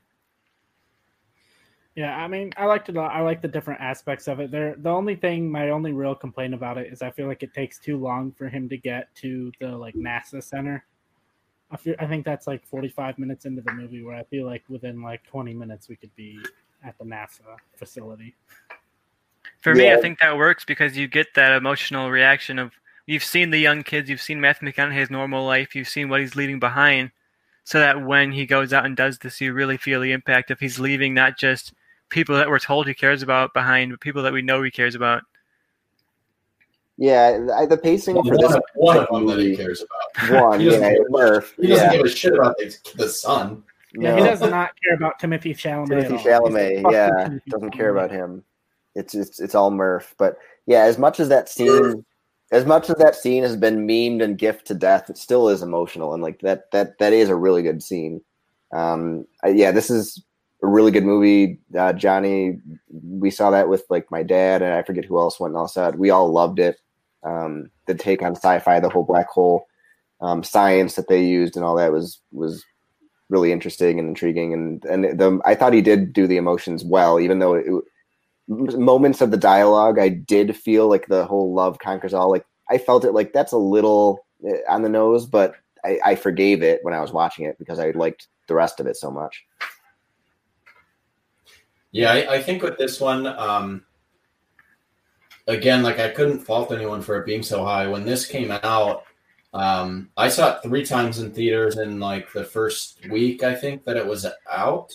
I really, really loved Interstellar, and I knew that I had to see it as many times as I could in theaters because I knew it would never be the same watching it at home, and that's true. Like this isn't one that I revisit at home quite often, but if I had a home theater or if this was playing at a theater, I would definitely go see it or watch it because it's definitely a theater experience. I agree with everything pretty much anyone has said. I don't agree with Tristan that at the end it has any emotional, the reuniting him and Murph at the end, I feel like was a swing and a miss. I think that could have been more powerful because I do think all the other emotional stuff in the movie is really well done. I think rushed a little bit. It's a little rushed. Yeah, it's just kind of like I didn't need a ton more, but I just felt like watching it was very underwhelming. I don't need that scene to be like much longer because it's towards the end of it, but I just felt underwhelmed by the emotions in that one, especially compared to the scene afterwards, like when McConaughey's crying when he realizes his kids are all grown up. Like that scene is the best emotional scene that Nolan's ever done, one of the best that I've seen in pretty much any film. I think that scene holds up. I think Anne Hathaway's character is like pointless in this movie. Like I hate all of her dialogue in this movie, all about the love and stuff like that. And I think that holds it down a little bit, and I think that's no fault of her. I just think that her dialogue she is like, no one kind of feels like he needs the Joseph Gordon-Levitt Interstellar type character. I feel like in his movies that give you more exposition, or while everything else is maybe a little more subtle, they need one character to kind of spell things out. And I think that's what Anne Hathaway is in this one. So I don't like that kind of trope of Nolan. But everything else I think is really good. Anytime they go to a different planet, I think it's awesome. I love all of the silent docking scenes and stuff like that. Like I love those in space movies. Like that stuff works for me. And this one showed emotion really well. I just recently watched Ad Astra, and that movie sucked serious balls. And had no emotional connection in it at all. And Interstellar, I think people kind of crap on it for it, but I think it does have emotional connection. I think it's just the visuals are insane. I love a good, just practical effects and stuff in terms of space movies. That's why 2001: A Space Odyssey's effects in space hold up better than most other space movies that have come out even recently. A movie that came out in 1968 looks better, and I feel the same way about Interstellar. That movie is going to hold up and look better than most movies that are very CGI heavy. So I appreciated Interstellar a lot, but not quite as much as Tristan. Anything else to say on Interstellar? Shout out. That's all I got. Great one. Having a very punchable face in that movie. Perfect. Everyone spoke at once. Everyone talks at once. Who did you say has a punchable face? In Topher Grace in that movie. Topher Grace's face is always punchable. I know, but good casting for that. Yeah, Sam Park has said Interstellar was good, but it's not as good as Dunkirk. That would be in my top 10. Dunkirk has amazing craft. Like the filmmaking in Dunkirk is so unmet. It's Like really good. the action is incredible. You couldn't tell the difference between real planes and Dunkirk. It's just amazing. Yeah, Dunkirk, I think, is another one that's like more about the filmmaking than the characters. I can't tell any of the fucking people apart in that movie. I think maybe that's on me, but I've heard that criticism from everyone else who's seen it, so maybe that's not on me. I just think all having the same size white British dudes or whatever, they all look the same. It's very hard to keep track of who's who. One of the famous pop star. I know who Harry Styles is, so I know who that is, but I can't. The reason that I went with tell you any of the other people. The reason I went with Interstellar just a bit over Dunkirk for me was just that emotional investment. Like Dunkirk doesn't want you to be emotionally invested. It's not really trying to do that. Johnny's dying over there. Johnny, But, yeah. Yeah, Dunkirk isn't really going for like a character-focused investment as much as Interstellar is, and that's a little bit more of what I go for. You got the craft of Dunkirk. It's the ships and the space all look like inseparable from reality practically, but you also have the extra little bit of salt of emotion on top of that, which is what pushed it up to the top for me. Yeah. All right, so are we moving on to my 6? Is that what we're on now? Yeah. Yep. Sorry. Yeah. Wine when red wine goes down the wrong pipe, that is not a great feeling. No. All right. So Bobby, yeah, we're on your number 6. All right. We're I on think pace for another 3-hour episode. So. Yeah. Well, I think I'm actually going to get to talk for this one because so this is my favorite movie by one of the best, if not the best working directors right now, at least regarded, and that is Denis Villeneuve's Sicario from 2015. Yeah, I like it. Would have been probably in like the 25 to 30 spot, but it's not on my list. Okay. Not on my list either. That's my number 45. 45. So just to start out, the cinematography in this movie is mind blowing by Roger Deakins. I think it looks beautiful for a movie that shows so many real life horrors. With all the gang life and stuff going on in Mexico, I think it has really solid central performances. Emily Blunt's really good as the kind of your audience. What's the word I'm looking for? But she's the audience kind of following this, and she's the main character and is being pulled through the plot. But really, you're kind of seeing this story with the Sicario, the hitman, which you don't really realize, played by Benicio del Toro. His character in that movie, I was a little confused for a little while, like kind of why he's there until that ending, which that ending blew me away. Him going to kill that entire family, really. Yeah, what's that? Spoiler alert. I mean, yeah, I mean, it's limitations. It's fast, right? It's 20 years. We're talking about, but that's like one of the standout moments in the movie, and why it pushes it up so high is the way they pulled off that ending. And his character being so mysterious kind of in the background. Josh Brolin is also really good. This movie just engrossed me with the visuals. I was intrigued by the storyline all the way through with the gang life and everything going on with the murders, the bodies they find and everything in that. And it's just one that you'll see a similar theme, I think, with a couple of my top movies that aren't on other people's lists, like that are similar, but Taylor Sheridan wrote this movie, and he is involved in another movie that I have on my list, and I really, really like his style and his writing. And then he obviously directed Wind River, which Johnny has said I should watch, and I know I should watch, and because I want to see anything that Taylor Sheridan is involved with. So, yeah. I want to check out a show on Paramount, but I feel like it's probably not for me. Yellowstone. Is that Yellowstone? I kind of, I've heard it's basically a lot of 40-year-olds love that movie is what it seems like. Older like parents, 40 plus, it seems like but I've never seen it. Yeah, that's a dad show for sure, or an older person show. Anything with Kevin Costner really is. Sicario, I feel like I don't have any negative things to say on it. Like there's no reason that it's like, I don't know, when I'm looking at it, I'm like, I could have this higher, but also like, it just doesn't have the emotional connection to me than probably the other movies on my list. But I think it's really good. It has some of the best like shootout scene since Heat. I really love like even the sound, like down to the sound effects, I think are really good. And it's just a very well acted, great directed, movie that has some really dark scenes in it. Like when they, find the house at the beginning and stuff like that. It has some really great moments. I just think as a whole, it's just not one that I go back and revisit as much as some of the others, even though I really love it. So I don't have anything negative to say on it. And I understand it being high. If this was number one on someone's list, I'd be like, yeah, okay, makes sense. Yeah. But the emotional part is what pushes it below the other movie that Taylor Sheridan's involved with on my list. But it's I'm but surprised that one's so high. I know you know what it is, too. but yeah. But I love that movie, and Johnny knows I've watched that one a bunch of times. So yeah. Anything else to say on this, either of you guys? I don't got much else to say. It's just when I was going through Villeneuve's filmography, everything else kind of stood out more than this one. So this one is a really good movie, but for me, it just kind of got lost in the mix of great movies from this really great director. Yeah, that's kind of how I feel. Like Prisoners has better performances, and I think I have Blade Runner 2049 a little higher on my list just because it had a lot more cool visuals that I haven't really seen anything before. But Denis Villeneuve's awesome. I know Joe and I did a list a while ago of like our top 10 working directors, and he was Joe's number one. And I think I have 3 or 4 of his movies in my top 100, so I completely understand that. Yes.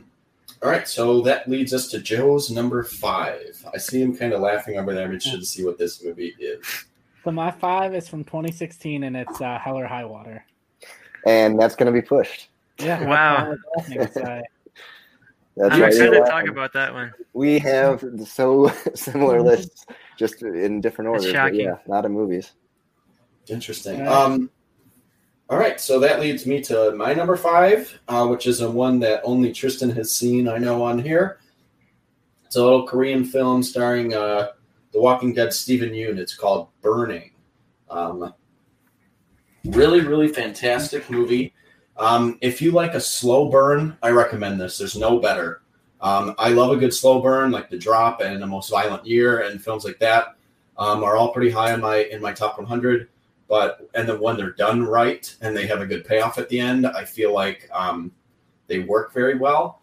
For anyone who doesn't know, this movie is about this kid. He starts kind of seeing this girl, and then she goes on basically it's kind of like a missionary trip or like to go to work in Africa. And when she comes back, she's dating this new guy played by Steven Yeun, and he's kind of like the Great Gatsby. Like, he is rich and you don't really know why. You don't know what he does. He's kind of a mysterious figure.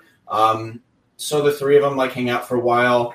You kind of get some weird dark secrets from this character, and then all of a sudden the girl goes missing, and you don't know what the deal is. So the main kid who has feelings for her and really, loves her is trying to find out what happened, where she went, what's the deal with Steven Yeun's character, did he do something to her? It's a great mystery, slow burn that leads up to a very tense ending. And the whole movie, I felt like I watched this one really late at night, and it kept me up all night because I was just obsessed with it. Like, I could not turn this one off, and I just felt like from start to finish I was completely enthralled in the characters and the plot, and it was just very much up my alley. So this is one too, if I recommended to people and they weren't huge on it, I'd be like, okay, I understand, maybe it's a little too slow for some people, but for me, especially for a foreign film, when some people don't like, again, dialogue heavy foreign films, but I really love this one, and Steven Yeun's awesome in it.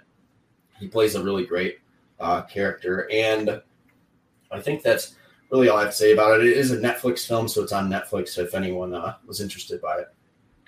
But yeah, Tristan, Johnny's covered so much of the greatness of this movie. Like I said earlier, if I watched something recently, I tried to just keep it off the list because I don't want it to be tainted by recency bias, and this is one that I just watched because I knew Johnny was talking about it possibly being on his list, so I wanted to watch it. It's on my list for so long of movies to watch, and this finally was my excuse to watch it. And I'm so glad that I did. It's such a great thriller. Like you said, it is slow moving, but I think even in the slower scenes, I still felt on edge. I still felt very invested in the investigation, invested in the characters, and wanting to see what the answers to these questions they were raising. And I've mentioned earlier that I like ambiguity in my movies, and I like to leave the theater not quite knowing what I got, but having my own interpretation of what I got. And this movie has just the slightest little spice of ambiguity by the end of it. That for me, it was that perfect balance of you've got the text in front of you, but there's plenty of interpretations people can have of that text that are perfectly valid. Like if somebody wants, I don't want to spoil the movie, but there's multiple different ways you can think of what happened, and either one is valid. And that's very fascinating for a movie for me, that I think so many movies are very straightforward and very, what you see is what you get. And I think we'll mention some foreign films even more later in the episode, but I think Johnny in particular really likes foreign films. And part of what appeals to that for me is that you're getting beyond like the formula of Western movies. I think a lot of American movies kind of, you could almost walk out of the room and come back and you wouldn't miss that much because they all follow the same beats. They kind of feel very similar, and not even if they're outside of genres, you feel like you're watching a similar movie in terms of its structure, in terms of its beats that it's hitting. So I think what appealed to me about this movie was just how much I got out beyond that formula that we see a lot in Western movies.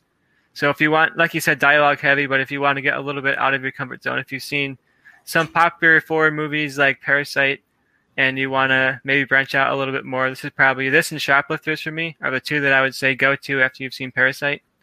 So definitely recommend Burning. Yeah, shout out to I looked up lists of just like the top 50 or top 100 Korean films of the decade, because I really love films from South Korea. And Burning was in the top 5 on every list. It was either 2 or 3. And a couple that we'll talk about ahead of it were on there as well. But Burning is right up there as far as like critical acclaim with a film like Parasite, which was a little more wide reaching. Burning's just really, really good. And yeah, it's right on Netflix. It's easy to go do or to go watch. And I really recommend it to everyone. And that leads us to your number 5, Tristan. My number 5 is one that I think you guys have seen. Spike Lee's BlacKkKlansman from 2018. Wow, that's a great movie. Yeah, I think a really good movie. Top 20. Mm-hmm. It's kind of high for me. I think a lot of people would put, like you said, it's a great movie, but I don't think a lot of people have it quite as high. But for me, I think it has such an unflinching level of energy, and I think Spike Lee does that very well. He weaves in real life themes and even real life footage to fictional stories, and has that kind of narrative that drives you throughout this story, but also connects you to the real world that's happening outside of the story. And I think BlacKkKlansman, above any of the other movies, I think really unapologetically forces you to know what it's about. You know, I think subtlety has a lot of place in movies. Like I've mentioned earlier in my list, I have a lot of very intimate, kind of quiet, kind of quaint movies, but this is not that. But if you walk out of this movie and don't know what he's trying to say, you just weren't watching it. Because by the time they get to the last scene, he's making it so obvious what he's trying to say. And I think there's a lot of bravery in that, because I think that level of direct addressing to your audience can go over very badly. And I think we saw that in some of the reactions. Some people were very upset at this movie when it came out. But I think it, especially coming out in 2018, just a couple of years before we've seen this massive rise in civil rights in the last year, I think this movie addresses those themes so directly. And I think a lot of Oscar-type movies that address race try to do it very lightly. The good and bad is very black and white. Stuff like Green Book that kind of addresses racism, but it doesn't really ask any questions that are interesting. It just kind of says racism is bad. Let's not be racist. And I think this movie gets into the systemic problems of racism. It gets into the generational problems of racism in a way that you just wouldn't see from other filmmakers. So to me, it's a testament to why we need black filmmakers to be making big budget, high profile movies, because we see black filmmakers make up such a small percentage of mainstream releases. You know, I took a class in school that went over a lot of the great directors in history, and Spike Lee was the only African-American director we covered in that entire class. And to me, that is not a reflection of black people being bad directors. It's a reflection of the Hollywood system rejecting certain ideas and certain people, even not intentionally. And I think this is a really great testament to what can be done if we're giving diverse names a voice in Hollywood.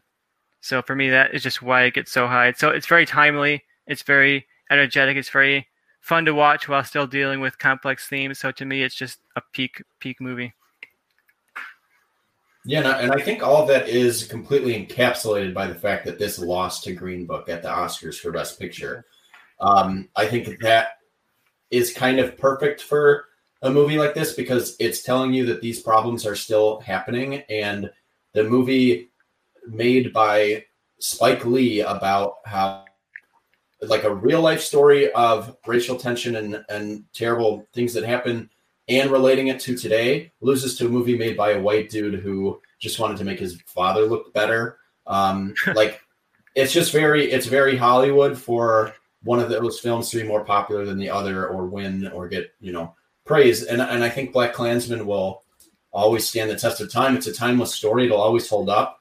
The book is fantastic. It's the biography of Ron Stallworth. I read this after seeing the movie, but I haven't revisited the movie. That's the only reason it's not way higher on my list. I saw it in theaters, loved it, thought it should have won Best Picture that year, and then just never really went back and watched it for whatever reason. So I probably will, because you just even talking about it has got me pumped up to kind of revisit some of it. I just remember at the end, like, being on the edge of my seat, waiting to see what was going to happen, with, like, the car bomb and stuff. Like, it's just extremely tension filled. It's like Dunkirk does that with the clock throughout the whole movie, as, like, our watcher Sam mentioned, that being a great film. This movie felt like that too. Like, it has plenty of comedy. It has great acting. It has great characters. And then it also has, like, extremely tense moments, as you'd expect from a movie about a black person or a black cop basically going undercover to try to take down the KKK. And Adam Driver and John David Washington are both amazing in it. So, I don't think there's really a negative on this one. It made my list as it's like number 80 for me, but it's only because I've only seen it once. So that's one that's going to climb the more and more I see it. And I think it's available on Amazon Prime now for free on there. So for subscription. Yeah, free if you pay for it. Everyone, for free if you could get someone's password. Everyone has Who doesn't have passwords. Prime at this point anymore, though? Yeah, we've all sold out. Yeah. This has been sitting on top of my pile to rewatch because I own it on Blu-ray. It's a great movie, but it might have. I don't know if it would have cracked my top 20 if I saw it again more recently, but it's really good. I mean, it's just a good movie. It's probably it might be my favorite Spike Lee movie. It's his best movie since Malcolm X. I don't know which one I can say is a better film between those two. But just looking at his filmography, and they're like 30 years apart almost. But he's done some good ones in there, like in between there, like even like ones that are against what he normally does, like Inside Man is a really good one. Yeah, I love Inside Man. Yeah, it was nice to see him kind of get back on track. Yeah, he did that, and he did a lot of movies with Denzel in the 90s too and stuff. And I think it was really nice to see him get back on track. This felt like his version of The Martian with what's his name, Ridley Scott. Getting back on track, like after years of exactly doing the remake of Old Boy, which is the epitome of like what Tristan was talking about compared to Korean films versus Western films. You take this great story and this great movie of Old Boy, and then you bring it to America, and you have to insert things that will literally ruin the movie and change things up because you think the audiences won't really get it in America. So I do think that's an interesting one, just to see kind of the differences between American and Korean filmmaking and what kind of sticks to, the safety zone, going back to that. But yeah, BlacKkKlansman, great movie. I'm going to rewatch it as soon as I can. I don't know if my fiance's seen it. I don't think she has. So maybe we'll watch that one together and enjoy it. So maybe like Topher Grace as an actor better, like respect him more. Just because before I saw him as like the guy from that 70s show, like he was bad in Spider-Man 3 and all this, and then he comes out as David Duke in this, and you're like, oh shit, he's actually like he's actually good. A lot of Topher Grace talk this episode. You don't expect it. Topher Grace making some appearances. Topher. He's like the Rebecca Hall of this episode. All right, Tommy so that was Yeah, that was Tristan's number 5. Bobby's number 5 is Parasite, and now we are all into our top 4s. So, Joe, what is your number 4? My number 4, I don't know if it was on anyone's list, and I kicked it up from earlier, but it is 2017's Logan. Not on mine. Yeah, no, but I do love the movie, but I just didn't quite make it. Yeah.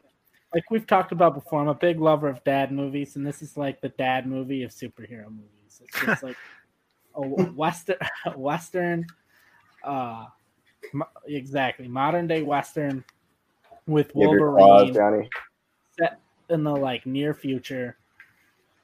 I don't know where mine is. Kicking ass, and like I understand the villain problem of like none of the villains are like super compelling, but to me, I'm in there for like the relationship between, X-23 and Logan. It's like more what I care about. Those, like, for whatever reason, those are the type of movies I go for, and that's why I love it.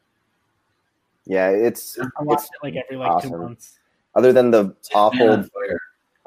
awful movie theater experience that Johnny and I had the first time we saw this movie, that really, I think, has affected my opinion on Logan. So I thought, and there were these really fucking annoying people behind us talking and being obnoxious, the entire fucking movie. What it was a girl who was clearly drunk or high or both or something, but she and also just really excited to see the movie. But every time, like in the beginning, anytime Wolverine like made contact with someone with his claws, she was screaming like she was like in her own house, and she did it constantly. Sounds like me watching Cats. Yeah, but I don't think anyone cared if you interrupted that movie. Yeah, that was louder than most. Yeah, you interrupt. Hey, Cats. now it actually sounds like cats are singing.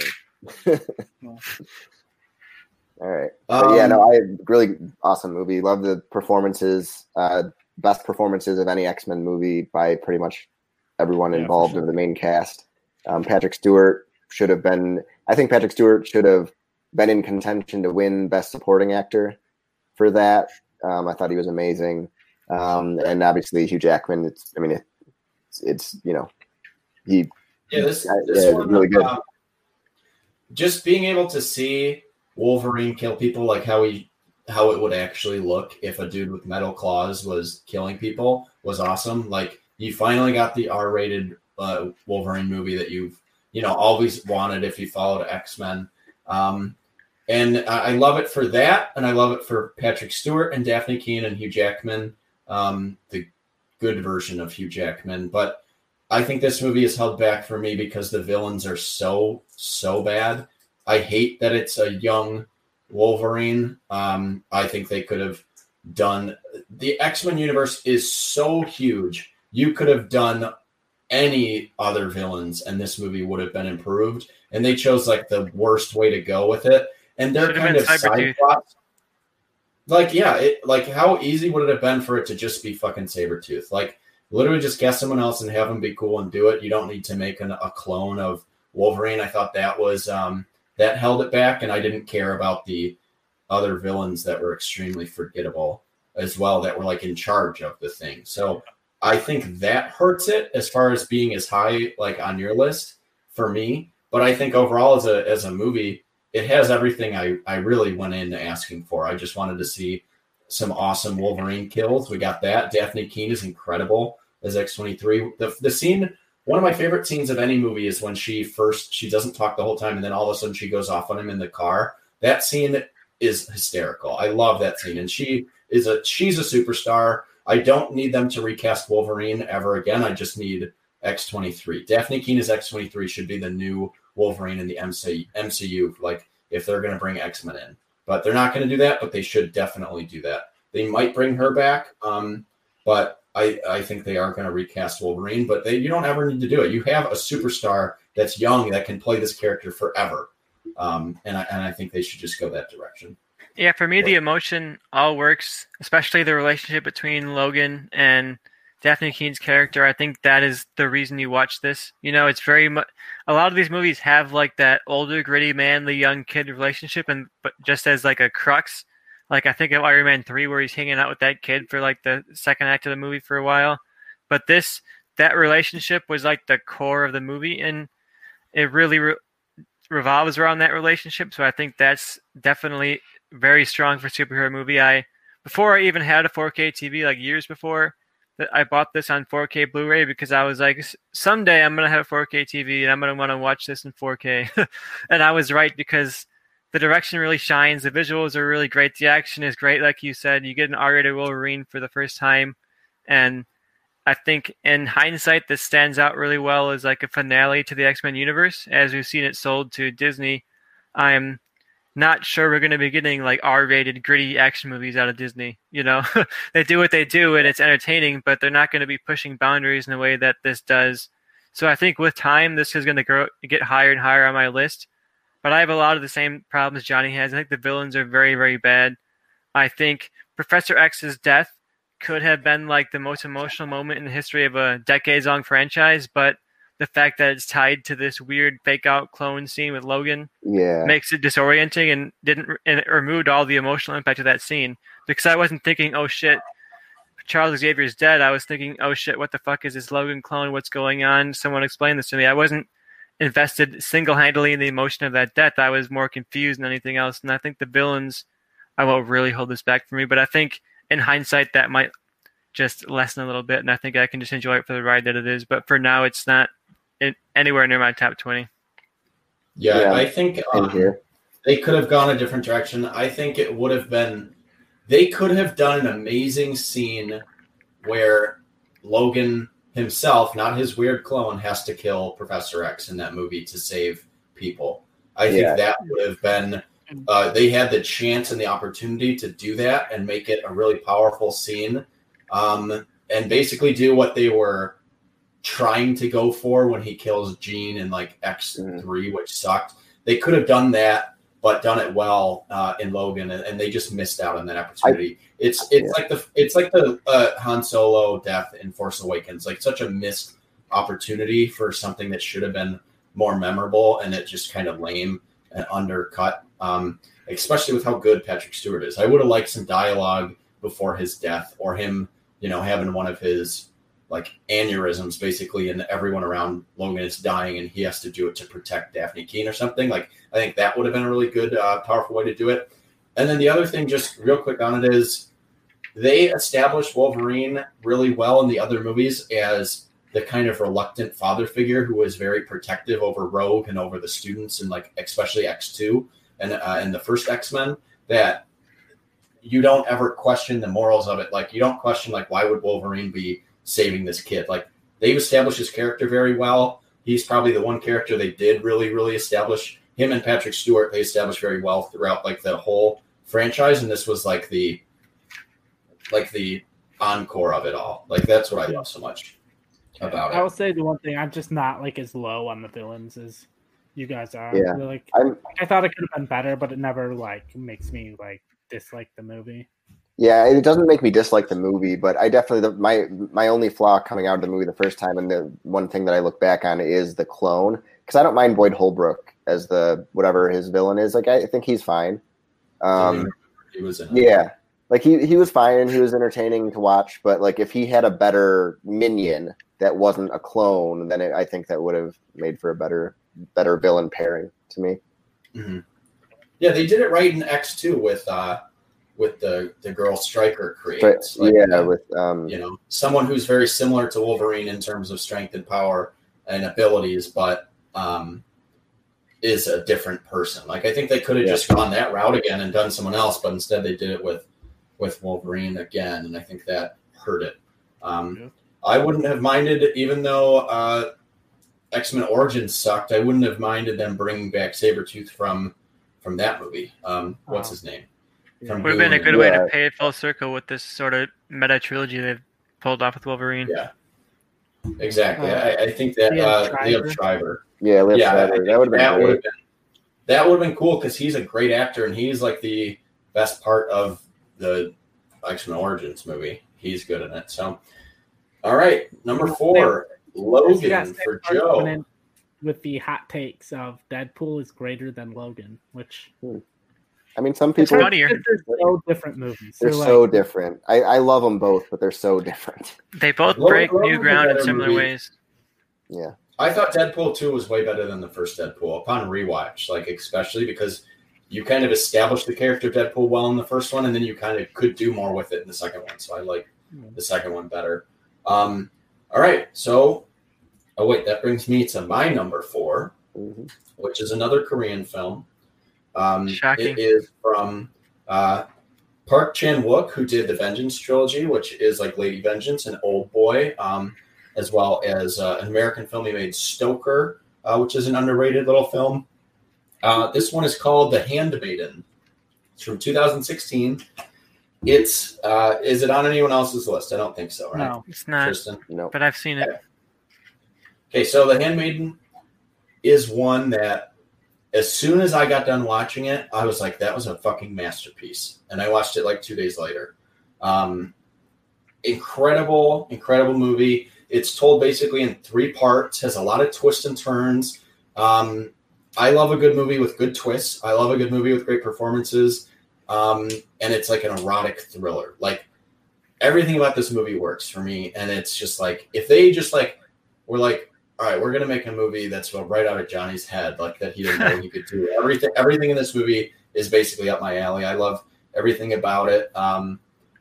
It's basically the movie starts off as a plot of this Korean woman living in Japan is married to this old dude, and they're super rich, and it's a con artist takes this young girl and has a plot to kind of get the woman to fall in love with him, and they have this handmaiden in there to help convince her to fall in love with him.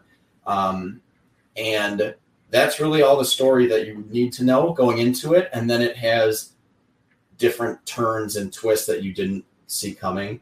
And every part is great. It establishes the characters very well. I think that's the best part of it. And it has really, really great payoffs to everything. It's also very tension filled at times when it needs to be. It has, again, like a good romance, like Portrait of a Lady on Fire, similar in terms of some of the thematics and themes in there with that, but with more tension and more action, like a little more, not really action. There's no big fight scenes or anything like that, but it's all about tone. And the tone of this movie is just from start to finish incredible. I love this movie. Really, really well directed. Well, we're going to discuss, spoiler alert, we're going to discuss Parasite. We've already talked about that. I felt like Parasite is Bong Joon-ho's like masterpiece. This is Park Chan-wook's masterpiece. This is the director of Old Boy. You know, that movie is great, but this is his Parasite. So it's not quite as strong as Parasite, but it's just a phenomenal film. And I thought this one, as soon as I saw it, I knew how much I loved it right away. So that's why it's so high on my list. I've recently watched it. I didn't see it when it came out. I watched it within the last year, but I've seen it 2 or 3 times since then. So I was just blown away by this one. Tristan, I know you're the only other one who's seen it. What do you think of it? I think it's really, really good. The filmmaking is standout. You didn't mention that as much, but I think there's some really gorgeous cinematography, some really great nature shots, some also really great interiors. The lighting is really good. I think the characters are what brings you here, and you really are. I was very, very compelled between the relationship of this handmaiden and the woman that she was serving.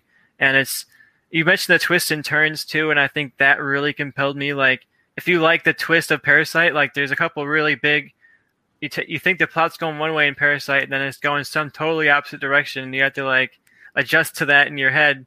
And this has that. And this movie does that. This movie does that. Three times. 3 times, literally 3 times of just an amazing, holy shit, I didn't know this is the direction it was going. Yeah, incredible drama, very compelling twists and turns.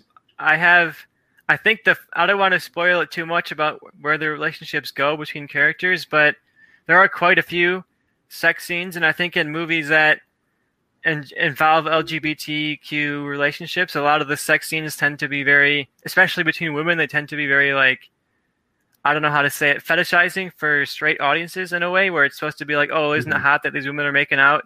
And I think especially in the first scene, the first sex scene in this movie, that is like one of the most well-directed sex scenes I've ever seen. It's not titillating, it's just intimate. You know, and you're getting the sense of these women exploring each other for the first time and exploring something that they know socially has been rejected, but that they feel this compulsion towards. And I think that first sex scene was really, really good.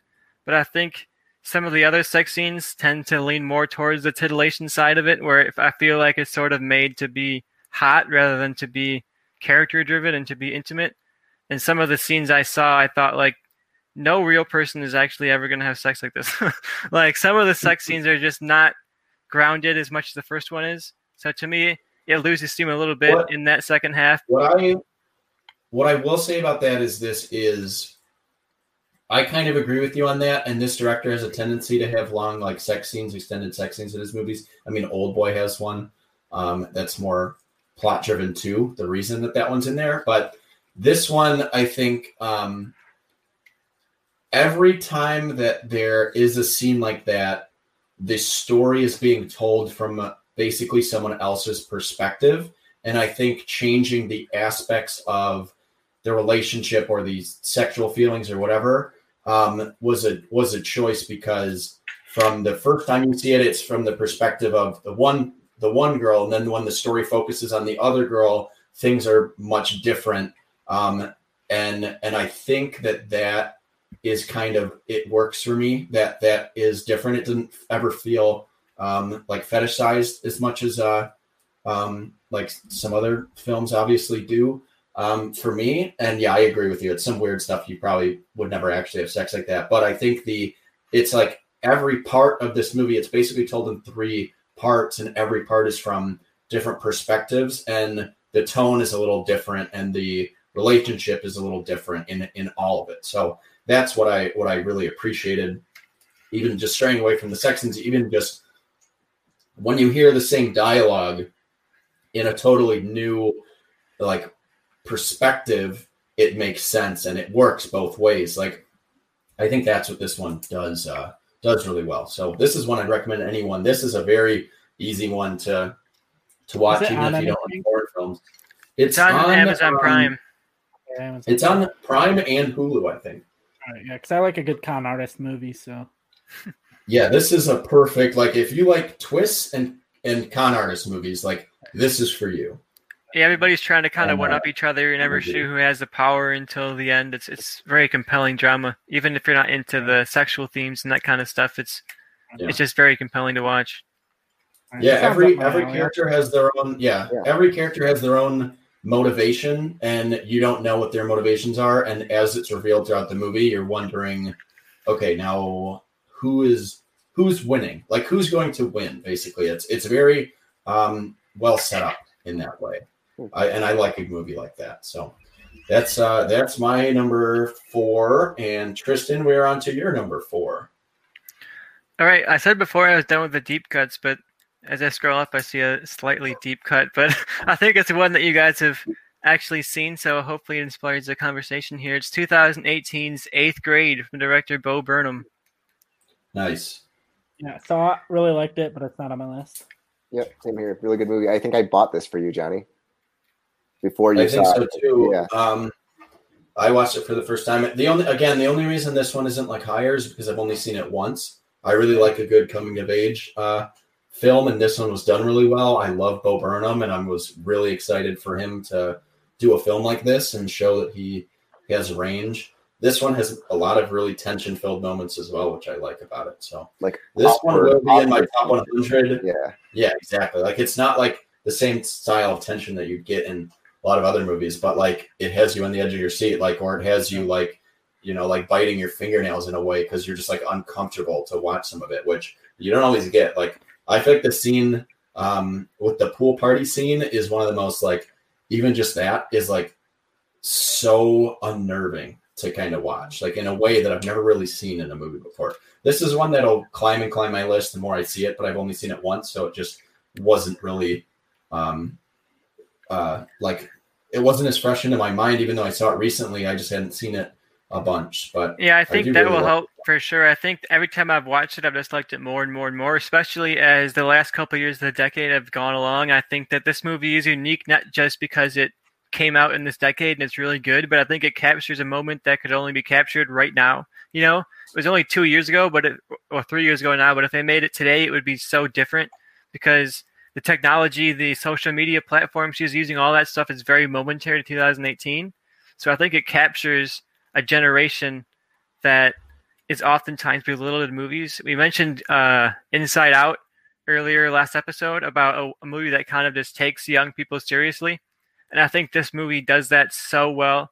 All these minor problems that we think of as minor now, like 8th grade relationship drama and, oh, is this hot guy in class like me and that kind of stuff. It's all told with like the scale of something like Black Klansman, like a very tense thriller.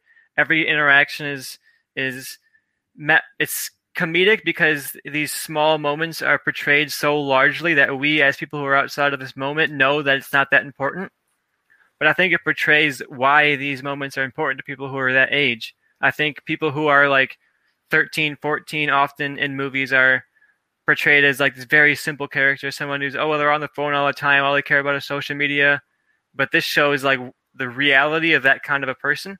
I think it shows Gen Z, who's up and coming right now. They haven't really done a lot in the film world yet, but they're starting to break out. And I think that this movie gets into the heart of what defines Gen Z in a way that I think when we look back on this decade, I think 8th grade is one that'll stand out more and more because it captures the decade. It captures what we are dealing with in this decade. It captures the problems and the consequences to our actions and the things that were only present in this decade. You watch this 10 years from now, it's going to be hard to relate directly to what's happening, but I think that you can relate to the characters. You can relate to their drama, to their tension in between each other, to Kaylee's emotional struggle to fit in. You know, I was kind of a nerd. You know, I watch all kinds of movies. I read comic books. I wasn't really the popular kid when I was around this age. So for me, watching this again, it kind of brought me back to that era of feeling so awkward. Like everything that you do is the worst thing you can possibly do, and everybody's looking at you, and your body's growing out weird. And some people in the class are hot, and some people are not. And where do you fall in that? And why don't I look like the hot kids in class? And you're just that anxiety of growing up is captured so well in this movie. And plus the added tension of social media and the internet that makes growing up even harder in the modern world. I think it's just an incredible, incredible movie. And for so many debut pictures we've had this decade, I think Bo Burnham gets kind of forgotten because he showed a lot of unique style in this movie and a lot of eye for how to make a movie, not just from good shots or good dialogue, but all of that together. The music, the dialogue, the acting, everything kind of works. And I'm so excited to see what he does next. I am too, and like you mentioned about the technology and stuff like that, I think what's funny about it is Bo Burnham, when he originally wrote the script, when the characters are like texting each other, that was originally written in as Facebook. They were all using Facebook to communicate, and then Elsie Fisher, the lead girl, when she read the script, she said to him, she goes, "No one uses Facebook." So he changed things he listened to the actors and the people of that age that were, you know, kind of giving him notes on it, and really wanted to take the details of this is how kids live nowadays. Like, it doesn't feel, I don't think this one will ever feel like dated. I think, like, you know, even like we talked about Chef, I think if Twitter ever became like Facebook, where everyone's just like, yeah, we don't use this anymore, this is for parents, like, only, I think Chef, because that whole movie is Twitter, won't quite hold up as well as this one because it doesn't rely on like the social media stuff. It's all about texting and things like that. But it does capture the moments well, but it captures what kids are actually using to communicate with each other. And Bo Burnham listened to, you know, his cast to kind of create that. If that movie was made today, it would be like TikTok would be the focus of 8th grade because that's like all what. Yeah, everyone dancing in the hallways and that. Yeah. But I think its themes are universal too. Yeah, I think its themes are pretty universal. Even if you're not living in this moment with this specific social media platform, I think fitting in and trying to find your place among people your age and your peers is something that anybody can relate to, even outside of the technology. Yeah, for sure. Yeah, the best coming of age films take a theme of, you know, fitting into 8th grade, but all of those themes are if you start a new job, if you are in a new relationship, like a lot of things you can look at the dynamics of and translate it to other things. So yeah, I respect that one. That's one that's going to climb really high on mine because I love a good coming of age film, and this is one of the best ones that I've seen. But I only saw it once. It's not one where I went to revisit a bunch, like Me and Earl and the Dying Girl, since I've had more time to kind of do that. Eighth Grade, I think, will climb my list the more I watch it. Yeah. So that brings us, Bobby, to your number 4. All right, so my number 4 is my second favorite David Fincher movie, and that is Gone Girl. Is it on anyone's list? No, not on my list. All right, so I know Johnny knows I liked this one a lot. So Gone Girl, as far as like a thriller goes, kind of just hit everything that I liked, I guess, when I was watching it. The performances, especially Rosamund Pike, but Ben Affleck, I give a lot of credit to him to kind of play like that aloof kind of not really realizing, what he's doing wrong type of stuff. I think he plays that really well. I think that the story, which could, if you just told someone like the story and like what the twist was, in a different director's hands, it could have come off as kind of corny and more like a TV movie kind of twist. And I think they pulled that off really well. The investigation and everything and following both her story and her husband's story. The flashbacks give kind of as you go, kind of what this marriage was like and what Amy Dunn, what kind of her psychological state was and how it broke. And I really liked that. I'm never going to look at a wine bottle the same again. I think Johnny's looking at a wine bottle or trying to remember what I'm talking about. But yep.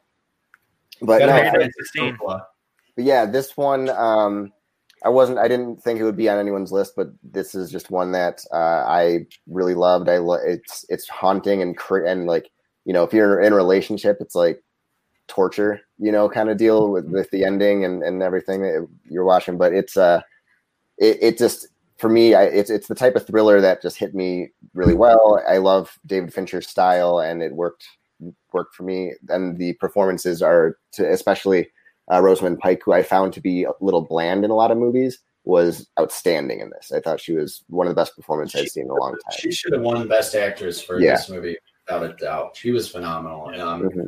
Yeah, I agree. I love Gone Girl. It's my number 40 on my list just because I think, as far as like tension-filled, like twisty movies, like we just talked about The Handmaiden, I think that's a much stronger, like more well-made film with similar tone.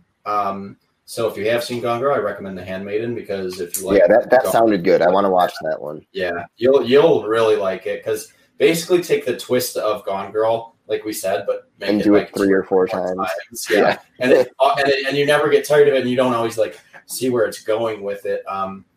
I think it's but Gone Girl, especially like the first time you see that movie when it first hits that twist, you're just like, oh wow, like that was really cool. Like I think it's a very well made movie. I think it's very entertaining. I could never fault anyone for having it as high as you because I don't really have much negative to say. It's just I just think I've seen some movies do it a little better, but other than that, like I can't knock this movie. I think it's just really, really good and fun. I love Tyler Perry. Yeah, it's the only time I've ever enjoyed Tyler Perry. He's great in it, and for as little as he's in there, he's very charismatic as the character he's playing. I think they kind of nailed all the casting. With everyone in it. So. And also, if this is another one that Fincher's commentary is actually really good, and he's kind of dryly funny in it, and he takes some jabs at Ben Affleck in a pretty fun way. Like he tells a story of how good Ben Affleck is at faking he's on a phone call. And he said, I would be worried if I was his wife. And he was having some issues at the time. So, but that was, but he was pulling from watch the commentary pulling from some real life experiences. Yeah. Doing some of the things in that movie.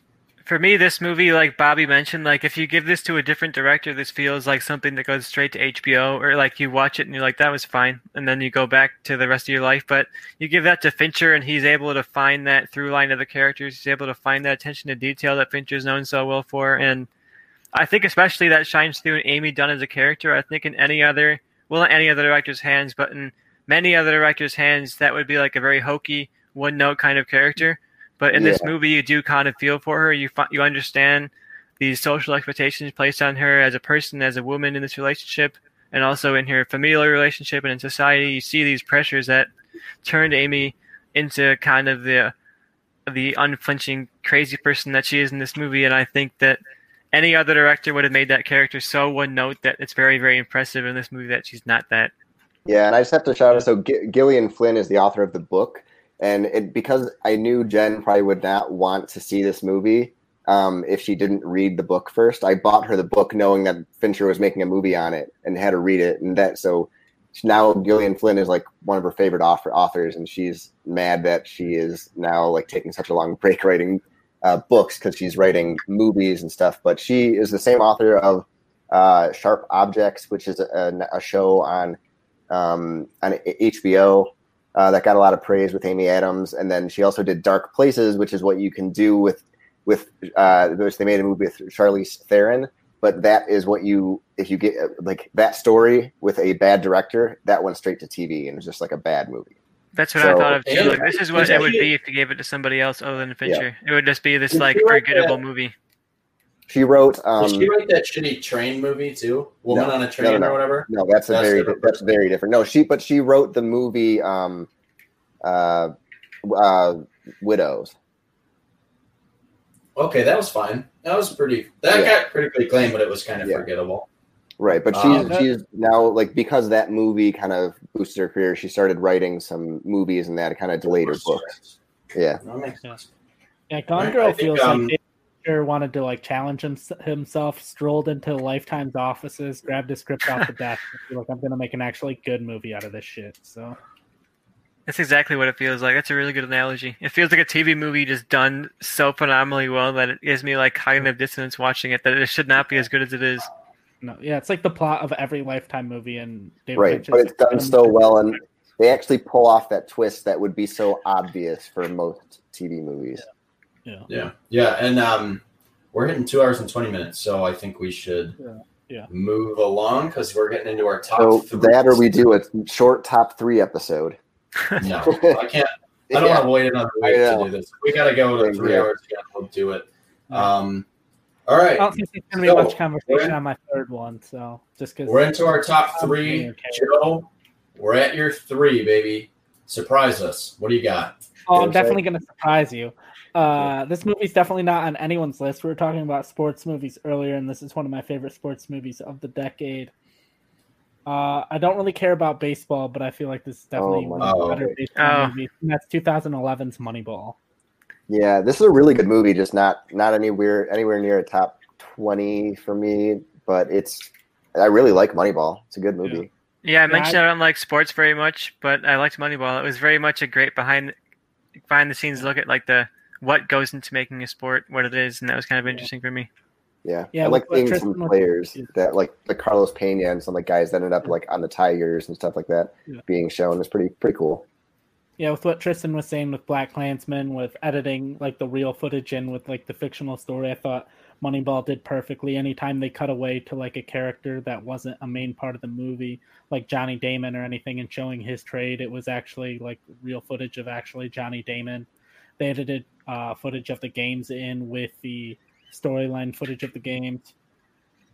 And I thought like, because I watch this movie probably like every 3 to 4 months, just because I catch it on TV or I have the DVD and I'll throw it in. And like every scene to me, because I mean, it's Aaron Sorkin dialogue. It's just like, oh, I love this scene. Next scene comes on. Oh, I love this scene and this scene. Like all of the trades are, greatly written. And just like the overall story of Billy Beane with the flashbacks of him being like not a good baseball player and showing with the analytics that Jonah Hill's character came up with. Like if they ran the analytics instead of just doing the eye test, instead of being like a 1st round draft pick, he would have been a 9th round draft pick and he would have went to Stanford to play football instead of joining baseball, and how his life would have been different. And that's kind of when he buys into Jonah Hill's system and starts evaluating stats instead of just the eye test. I really love Moneyball. I think it's a great story. It's a good sports movie. It's my number 70 in my top 100. And my reason for it is I've heard the book does a better job with this, but my only criticism of Moneyball is the whole movie is supposed to be about analytics, analytics, analytics. These are groundbreaking. This is how we made this team.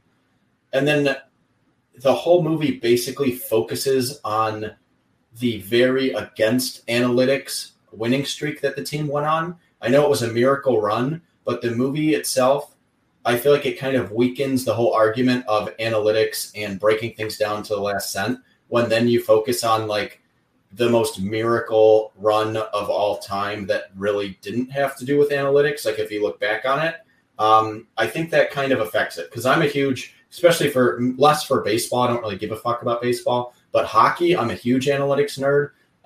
And just listening to analytics podcasts and things like that for that, you can break down everything except like the winning streaks and stuff are really up in the air. And I think the movie weakens the whole argument that it's trying to do or the research that it's trying to show by focusing on like, yes, it was an amazing part of the season, but that whole part of the season was less to do with analytics than the trades and the other plays that were made during the season. And I've heard that the book does a really good job getting into some of the other aspects, and it doesn't only focus on the winning streak, but because that's the most cinematic aspect, they focused on that a little too much. And I just think it goes against everything of what they try to establish with the other things. And I don't know if that makes sense to everyone completely, but it's kind of what I feel about it. To me, the winning streak is like the encapsulation of like his system works. So like I'm okay with it. It doesn't really like bother me that it's like that's how the movie portrays it. But if you break down what actually was happening, it's not really backed up by like the analytics. And that's like very inside baseball. Pun. But yeah, that's kind of my thing. Like my only knock against it is very nerdy reasons, and I don't really knock it because I do love this movie, and I agree with you. If this movie's on, I'll watch it to the end. Yeah. No matter what scene it's at. I think it's fantastic. But that's really all I have to kind of knock it down for. I think it takes what could have been a very unique story and falls into movie tropes, which I don't think a movie like Warrior really does. I think Warrior does a good job of staying away from some of the sport movie tropes. And I think Moneyball kind of falls into that too much to be like as high. I don't think it's a very groundbreaking film. I just think it's very enjoyable from start to finish. So that's why it's not as high. But I understand it. I mean, if you go by strictly rewatchability and saying that's number 3, like, yeah, that's one of the most rewatchable movies I've ever seen. Like, you can watch that movie. Brad Pitt's awesome in it. It's not like this groundbreaking Oscar performance, but he's just it's like it's hard to be more enjoyable to watch than Brad Pitt in that movie. He's so charismatic. I mean, it's like you just watch him the whole time. Yeah, like I just have to say, like same with Johnny. It's just it's endlessly rewatchable, which is why it would make anyone's list. So I understand that for sure. Yeah, I might have to rewatch it now that you guys are talking so much about it. I've only seen it once, but you guys are talking so much about the rewatchability that I feel like I've got to give it a second shot. Also, I love the Spike Jonze cameo in it. Yeah. Just random. Yeah, very random cameo, but he does that. He's done that in some movies. He just people like Spike Jonze. He gets along with everyone in Hollywood and just appears in things. I think that's all we need to say on Moneyball. Great movie. We'll get into a discussion here because I'm very interested to hear, especially what Tristan has to say on my number 3. My number 3 movie is the greatest action movie ever made, in my opinion. And my opinion is always right. I just watched Thank You for Smoking with Angelica last night, and I relate way too much with Nick Naylor in that movie. Yeah, everything he says, I'm like, that was in the mid 2000s, so that didn't qualify. But that would be like a top 10. Why wasn't that on my list? But yeah. The Raid 2 is my number 3. I think this movie's phenomenal. I love every single thing about this movie. I love every action scene. I love that the first Raid, like I mentioned in the first episode, has kind of just enough plot to tell the story it wants to tell, and it's just them in basically an apartment building fighting up top. And what I relate this to is this. When you have a successful first movie, when you have a very low budget and you kind of can't do a lot, the next movie, when you can do anything you want, will fall flat or be awesome. The Purge is the example of, we didn't have the budget to make the movie we wanted, so we did a home invasion movie. We kept it very small. The second movie, this is the one we kind of got to, have a wider budget and do what we want, and it sucked. The Raid 2 for me is the opposite, where the first one they couldn't do what they want completely with it, so they made a small budget action movie, and the second one they had more of a budget to work with. They could draw out the plot, draw out the characters better, have some more fight scenes in different environments. I love the prison fight scene in the mud. I think is one of the best fight scenes ever. All of the fights, like in the warehouses and stuff. I love the car chase in this movie. I'm not a huge fan of car chases in movies. I don't really give a shit about car chases like in Fast and Furious. But when there's dudes flying in and out of different cars and having hand-to-hand combat at the same time, like, that is really cool. It's a lot of people doing their own stunts. It all looks great. I'm a huge fan of James Bond, so I love like the Jaws and Oddjob type henchmen that have like the weird ticks or weird weapons that they use. So I love the hammer girl and the baseball bat guy, and both of their fight scenes are good. This movie has a lot of good deaths, and it has a good undercover plot. And like we said, like with the con man thing Joe mentioned, I love a good movie about undercover plots. I think this basically has a similar plot line of The Departed, at least one aspect of it, but does everything else more entertaining. So I just find this one endlessly rewatchable. And I'll throw it on anytime I want because I love it to pieces. So that being said, I know at least Tristan has something to say on this because he just recently watched it the other night. So what did you think of the Raid 2, Tristan? I mentioned a little bit before that action movies are not typically my thing. I can appreciate the craft of making a good action scene. I can appreciate, especially in this, in something like John Wick, everything is kind of in camera. You can tell they're at least trying to be more practical with what they're doing. So I can appreciate the craft work that goes on here, and there's definitely some standout scenes. You mentioned a lot of the good scenes. I think the kitchen fight is really good too. I think there's some standout action moments, but in my mind, I guess it's just action movies are not really for me. I guess for me, there's a quality cap on what an action movie can be, and a movie like this, and a movie like Mad Max Fury Road, a movie like John Wick, they get to that quality cap. Like they're as good as I can see an action movie being.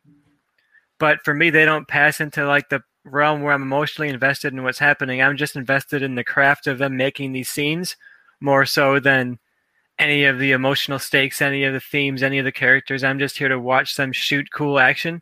And if you're going into a movie wanting to see that, I can't argue against the Raid 2. I think it ups the ante of the first one really well. I think it's similar to like Evil Dead and then Evil Dead 2, where they do like a similar idea to the first one, but they up the ante to such a ridiculously big level. This is Sam Raimi's exactly what he wants to do now that he has a big budget. And I felt the same about the Raid 2. Like the Raid was almost like this. I feel like I could watch the Raid on YouTube if there were like really good stunt guys who decided to make a good YouTube video to like show off how good they are at stunts. That's kind of like what the Raid is to me. And then the Raid 2 is like now they get to make a real movie. And it was good. I enjoyed watching it. But for me, it's not something that resonated with me. It's not something I think I need to go back and watch again. It's something that I appreciated the experience of watching, but not something that'll stick with me outside of the experience. It's understandable. I think about it is, like you talked about films that should be taught in film class. This is the action movie that should be taught in film class because it's way more unique than anything else in terms of all the choreography that goes into it. Every scene, like when something falls, you need it to fall in the right spot because you're trying to do this like fight scene in one take. And you need, when this guy gets thrown onto his back, you need him to be able to pick that up to use it. Like all of the little craftswork that goes into it, I think gets forgotten about in action movies because it's like very stylistic and like, oh, I'm just watching people beat each other up. But when I first saw this movie, I think I watched it as like, oh, the action was cool. And then the more and more I've watched it, I've seen this movie probably 20 times. Every time I go back and watch it, I pick up more of the story. I pick up more of the character work. I pick up more of the performances. I think Iko Uwais really, really showed that he isn't just an action star. As Rama, he can actually pull off like some dramatic acting, which he didn't really get an opportunity to do in the first one.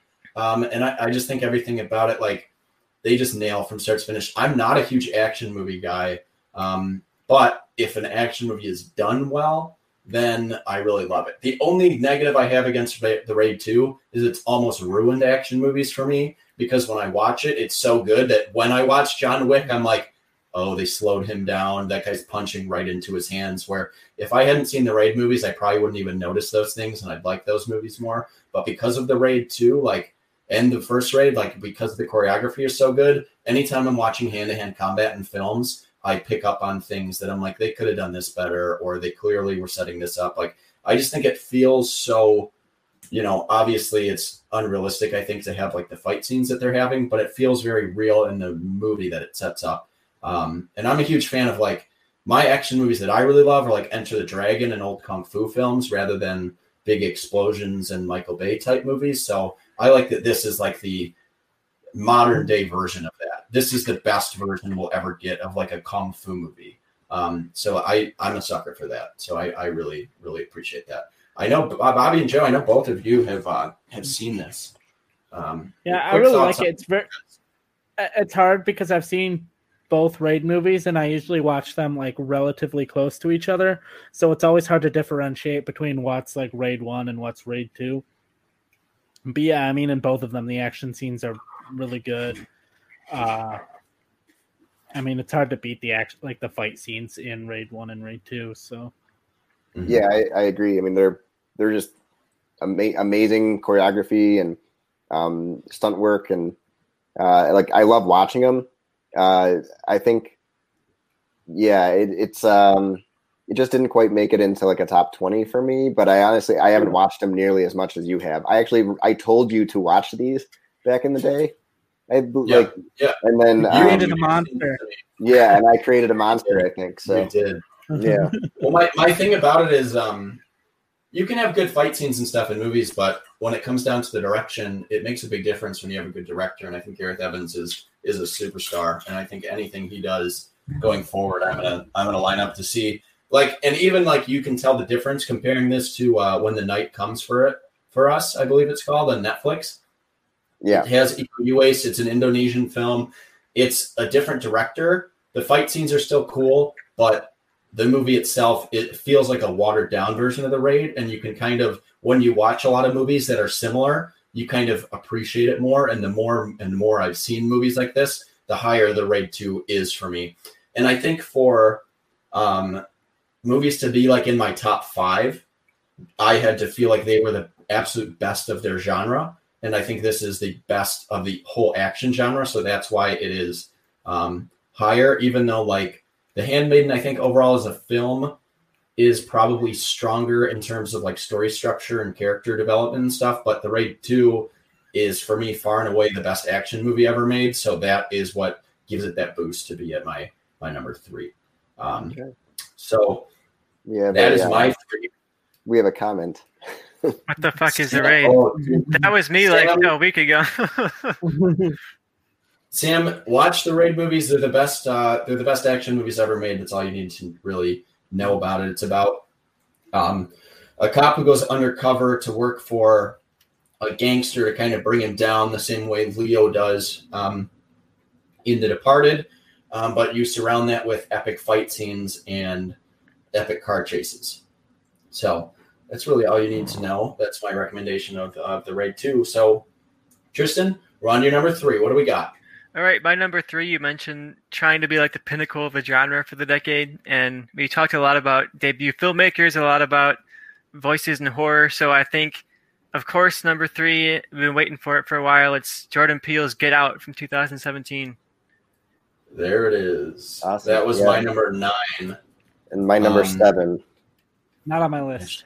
It would have been like my 25, 26, somewhere in there. Somewhere between 20 and 30. This movie is just like insanely good. Like, I watched it again yesterday just to be prepared for this conversation. And I think pretty much all the flaws that I've had kind of like washed away. I think, of course, it's been talked to death about the commentary of this movie and that, but I think it stands out really well when you compare it to other movies that try and do similar commentary, because often we see villains similar to how they are in BlacKkKlansman. They're like these ridiculous rednecks. They're like the most outwardly racist people you ever met. And of course they're the bad guys. But when you meet the engaged woman's father and her mother, they seem like normal people. Like they seem like otherwise good-hearted people who might have some prejudice in them but aren't outwardly racist. They're people that probably would have voted for Obama for a third term. They probably voted for Joe Biden, and I think that this shows in a way that's pretty much, it's very ahead of its time. I know it's only a couple of years ago, but these last few years, we've seen so much change, especially in the last year, we've seen a lot of awareness about going beyond that very limited understanding of racism and getting to like the person who's nice to you on the street, who's the dad of your girlfriend, who just seems like a normal white guy, could secretly be a racist, and you don't really know that unless you get deep into his heart and soul. And I think this movie captures that tension really well in a way that only a black voice probably could. And I think if you give this similar premise to a white guy and he tries to make it, it just doesn't come off as well.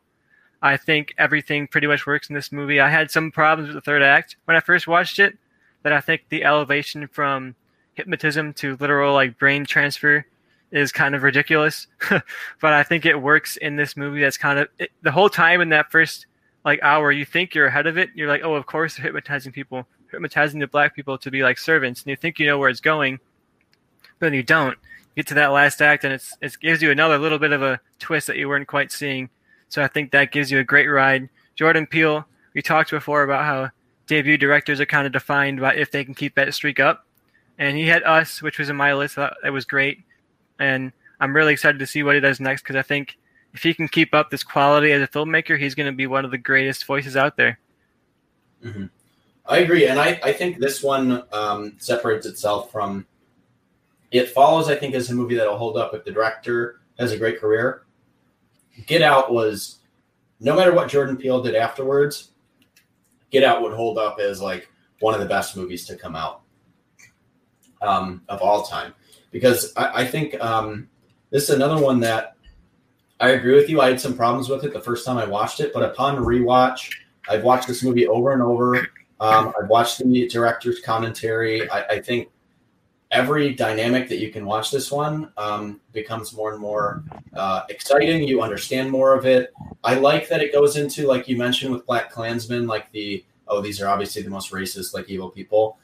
Even there are different levels of racism. Like everything doesn't have to be so, to put it in this term, like so black or white, like so black and white. Like even just changing, the daughter's bringing home a black boyfriend, so the dad changes the way he talks. He changes some of the words he uses. He has to bring up, I would have voted for Obama for the third term.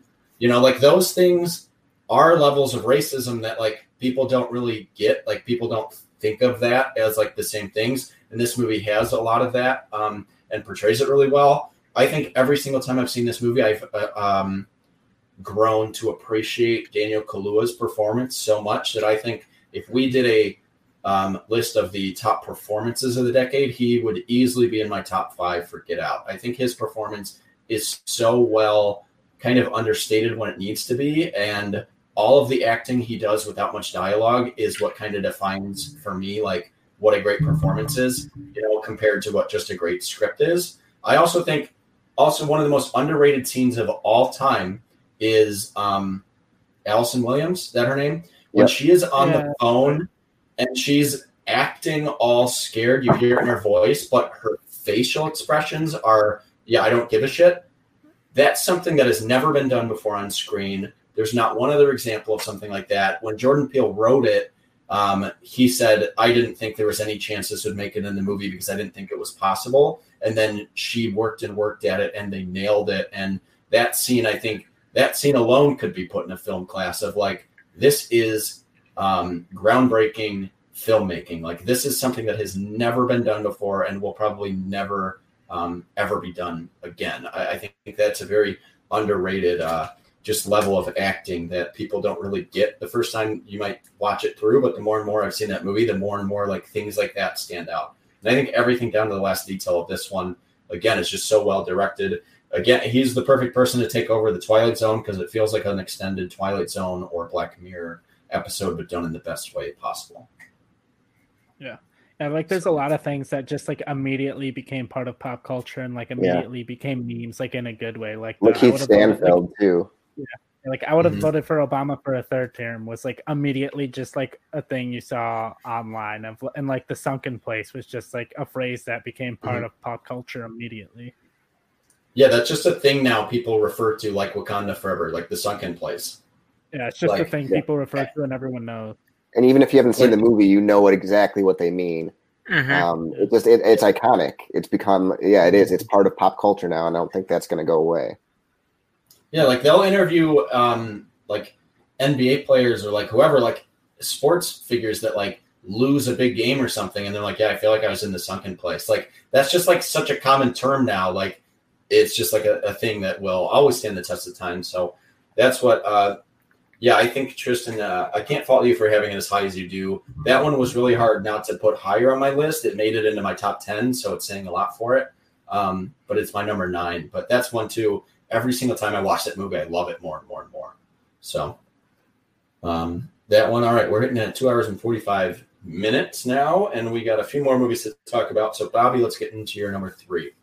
All right, so my number 3 is one that Joe mentioned earlier, and I think is number 5, and that is 2016's Hell or High Water, directed by David Mackenzie, again written by Taylor Sheridan. Fantastic performances by everyone involved, Ben Foster especially, and Chris Pine, Jeff Bridges. This movie just hits. I mean, I guess like Joe, like it is kind of a dad movie again. This one, and I do love those types of movies when they do it well. It also hits on the financial crisis, that the housing crash that I was really interested in, and we all we lived through it. And the whole concept of stealing from the bank to pay off that bank with the money that you stole. Like I really like that concept. You get emotionally invested in the two brothers. I think Ben Foster is such an underrated actor. Like I think, like at least in pop culture, like just no one really knows who he is, and he should be a lot bigger. He's amazing. Chris Pine is showing, like, since Wonder Woman, everyone's kind of fallen in love with him, but he was kind of just like the forgotten Chris for a little bit. He was just Star Trek. And this showed me that he could really act and carry a movie like this with dramatic weight. And then Jeff Bridges, there's so many memorable scenes in this movie that just like little moments that don't really, to me, like they didn't need to be there, but they just build character or build the whole scene and the state of Texas and where they are, like the scene in the diner with the waitress asking how they want their steaks is such a fantastic scene. Even just little moments of Jeff Bridges talking with his partner in the hotel, drinking Shiner Bock, Yanni. Like it's, I just love this movie. It has an emotional, like you feel every death that happens in the movie. I won't spoil this one because I really think because this one I think is not as watched as a lot of the bigger movies that we've talked about. It kind of got lost in the shuffle, but it's one that I really love. And I know, Joe, you do too. So why don't you talk about it? Yeah, it's really good. Like a lot of good quotable moments, like the diner lady of "What don't you want?" Yep. And then I love the Ben Foster line where he goes into the gas station and he asks for a Dr. Pepper, but then they end up not having Dr. Pepper, so he gets him a Mr. Pibb. And as they're driving out of the gas station, Ben Foster just yells out, "Only assholes drink Mr. Pibb." Yep. And like we said, with the whole housing crisis thing, and then the bank, like knowing, like the bank basically figuring out that the brothers robbed them, but then them kind of being okay with it.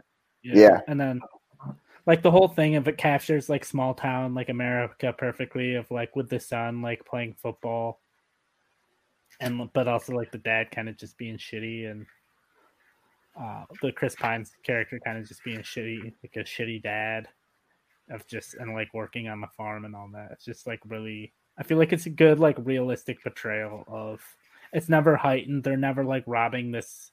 It's not like Logan Lucky where it's like, okay, it's like small town America, but it's heightened and that would never happen. Like, I feel like everything in this movie could legitimately happen. Yeah. I mean, I'm just picturing all the scenes in this, just even when they're when you see them robbing the back, like through the window of the diner, like back behind, like Ben Foster's character running into that bank and all that. Yeah, this just movie hit on all levels for me. It's a modern day Western, which they don't really make a lot. Even if you make a Western nowadays, they set it back, you know, in older times. And I think they pulled it off really well. My dad loved it. Yeah, definitely a dad movie. I think I really enjoyed this one. The score I have to shout out really quick. It's really good. I really enjoy this one for a lot of reasons, and I think my only criticism of this one, again, like I think everything about this movie is good. I think Chris Pine is great in it, but I would have liked maybe someone who looks a little more rough around the edges. I think Chris Pine is maybe a little too pretty to play the character that is being portrayed, especially compared to everyone else in the town. Like with the waitress, she looks like someone who'd live there. Chris Pine looks like a movie star. I think even especially after watching Hell or High Water, what the fuck? Wind River. The Jeremy Renner movie. Wind River. I think especially after watching that, I would have liked to see someone like Jeremy Renner maybe in that lead role. I think he has the look of, I would believe him as like the football player, but he looks a little more, kind of has a little more wear and tear on him that I think the Chris Pine character needed. But that's the only negative thing I could maybe say about this. But to be fair on that point, there's a lot of pretty boy type quarterback players that come out of Texas, and that like you see that look all the time. So I mean that doesn't bother me in movies nearly as much as it does to you, unless it like really stands out. But I really like Chris Pine in this movie, and I think it actually made sense for me why he could be, you know, actually an attractive person and not, you know, just kind of a regular looking dude.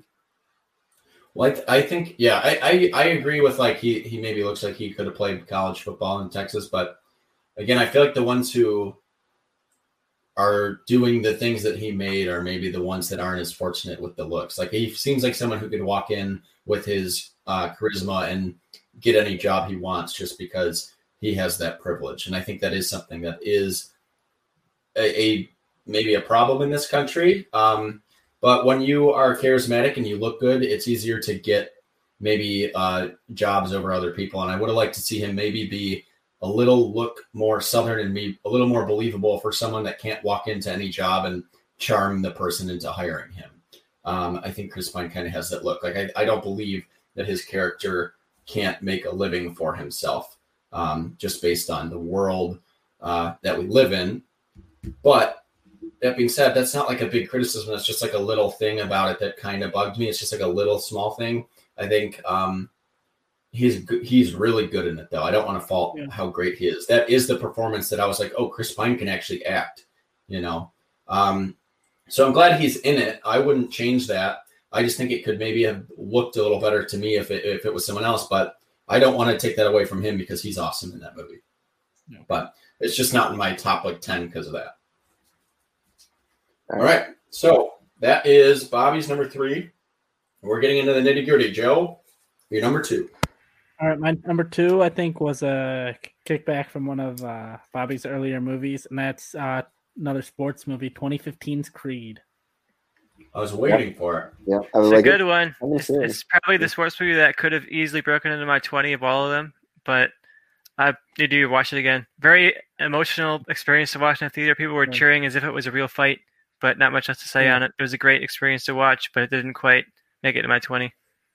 Yeah, I would have enjoyed it a lot more I would have enjoyed that final fight a lot more in the theater if I didn't have to pee so bad, but I was not gonna leave. I was like rocking back and forth in my seat. I had to go so bad. But yeah, like it's like if someone was like, oh, they're gonna reboot Rocky and it's gonna be Adonis Creed, you know, Apollo Creed's illegitimate son and Rocky's gonna train him, you'd be like, this movie is gonna be bad. Like it could be Rocky 5 levels of bad. And it's like if someone was like, oh, I love this movie better than Rocky, it's like, yeah, it's arguably on par with the original Rocky movie and potentially even better. And like the one take fight against Leo the Lion, which is like the middle fight, is really good.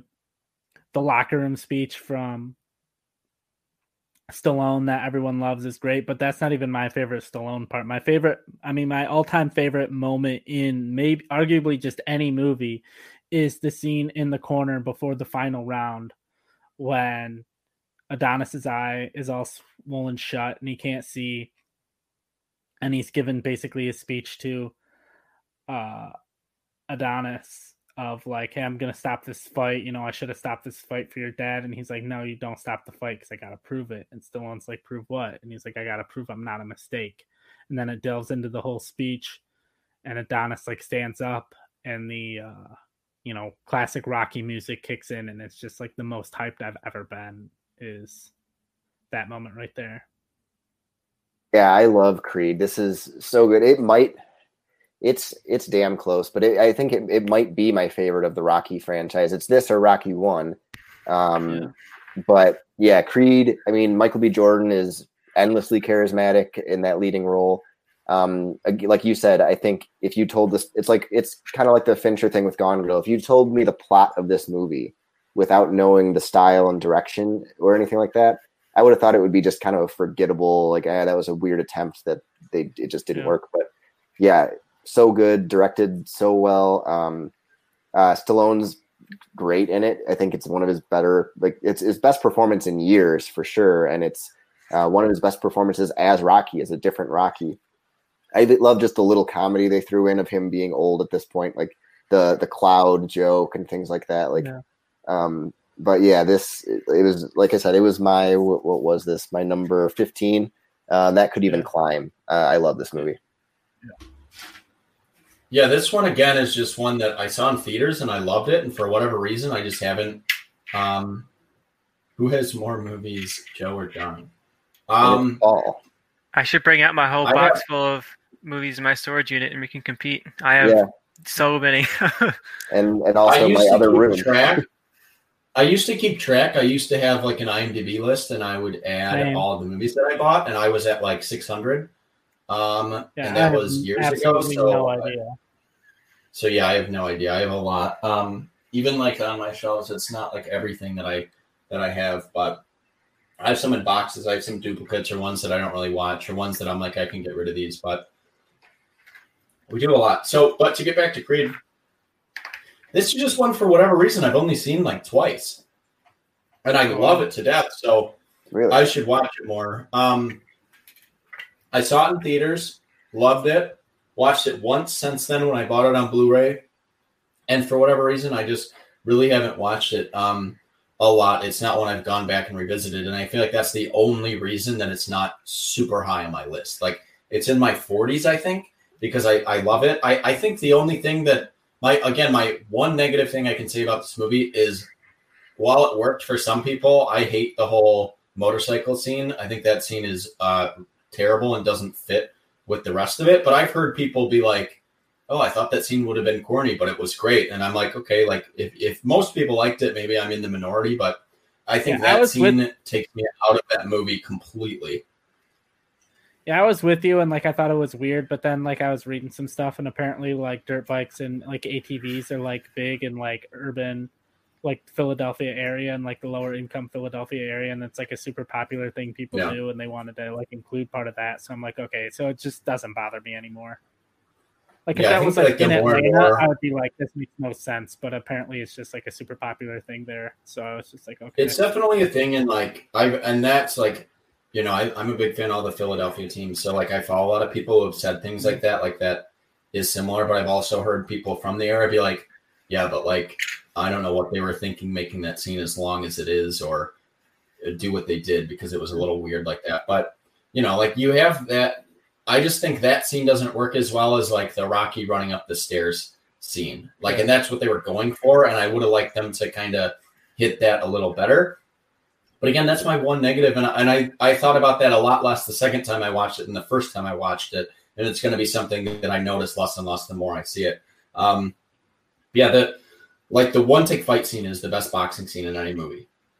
That scene's awesome. So that's really all I got to say about it. But yeah, very enjoyable film.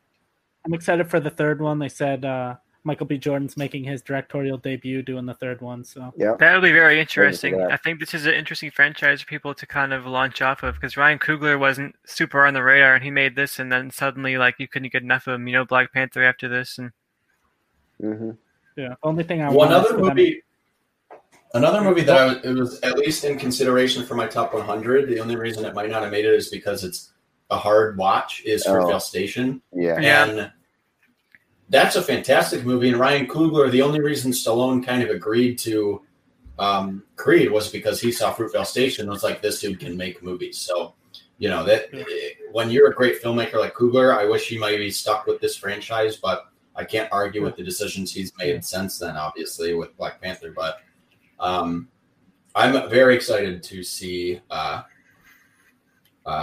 Michael B. Jordan make his directorial debut. I think this is the right franchise for him because he already knows the characters very well. And shout out to it's Zoe Kravitz in this. No, it's Tessa Thompson. Tessa Thompson. Tessa Thompson is awesome. So good.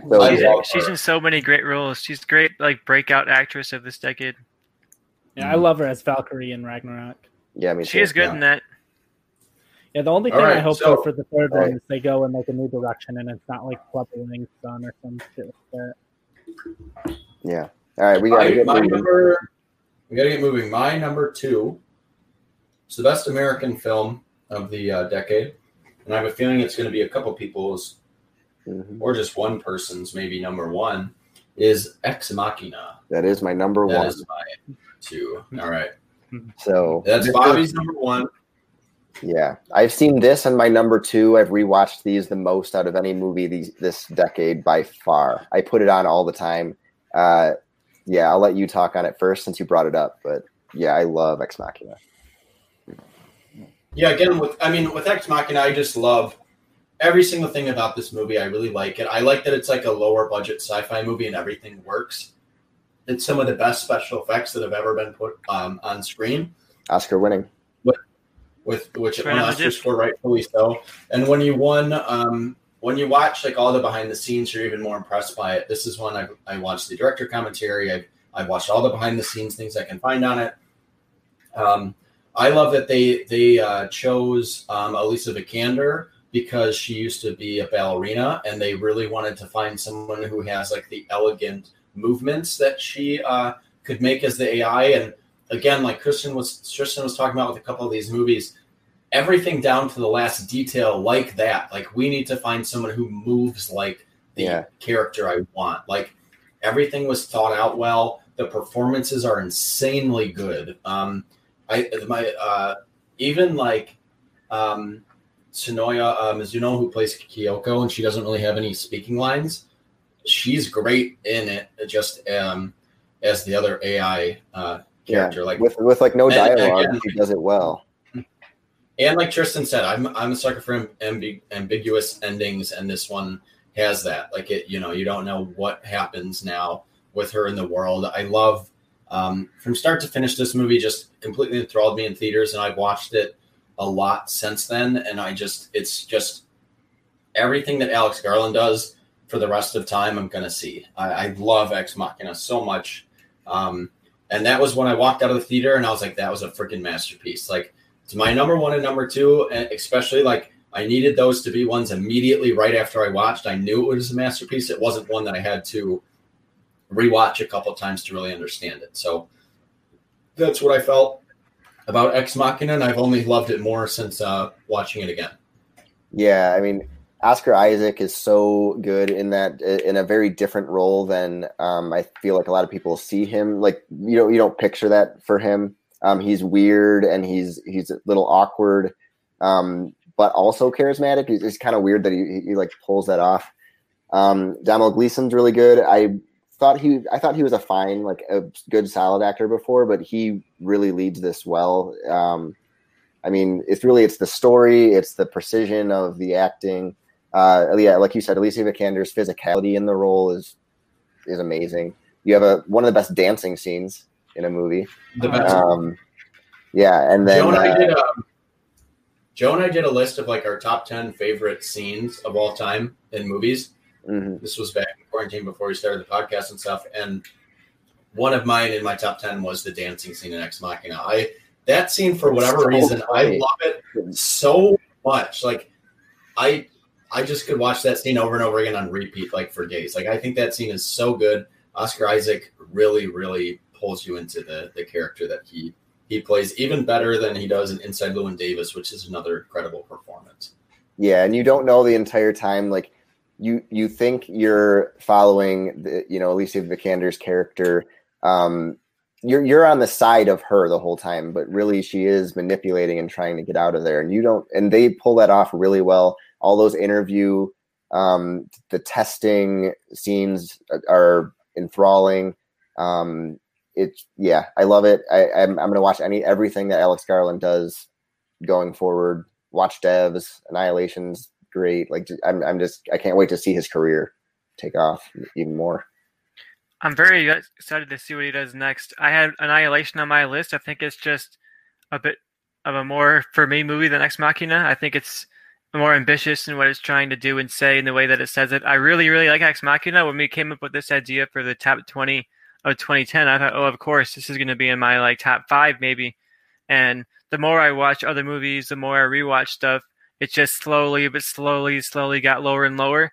And I can't fault people for loving this because there's so much I love about this. You guys have mentioned the performances. You guys have mentioned the themes, the ambiguous ending, the kind of zany tone where you have this crazy dance scene in the middle of this movie that's like awesome. I love when a movie can just pull something out of its ass and it's like a really weird moment that somehow works in this totally different movie. So I'll give it props for that. And I think we've talked on and on about debut films this decade, and I think this is probably like the shining example of a director who showed what he was capable of in this first movie and is hopefully launching a big career out of that. Between Devs and between Annihilation, he's really found like a niche in this kind of sci-fi genre. So I'm super, super excited to see what he does next. For me, what knocked it down just a little bit was that I don't think its themes are quite that unique. I think it talks about AI in a way that AI has been talked about a lot already. Like, is it too dangerous to have? Is it going to destroy humans? Is it going to overthrow its makers? And that kind of a thing. I love that it talks about that, but I just don't think it quite went as ambiguous, as deep as I wanted it to go. That would have broken it into the 20 for me. But I can't argue against it. It's still a great movie to watch.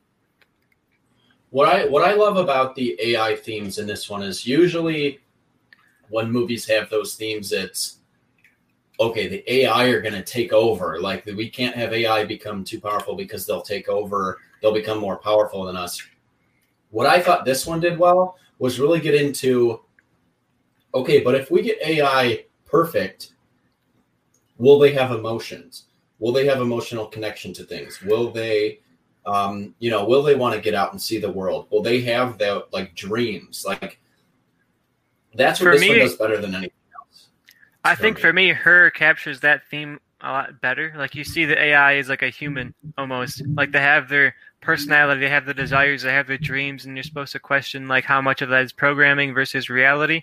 And I don't think that this movie quite gets to those questions. It kind of dips its toe in them, but it doesn't really use them as much as I think Annihilation uses a lot of its sci-fi to portray really complex themes. And I just think this doesn't quite go as deep as I would have wanted it to go.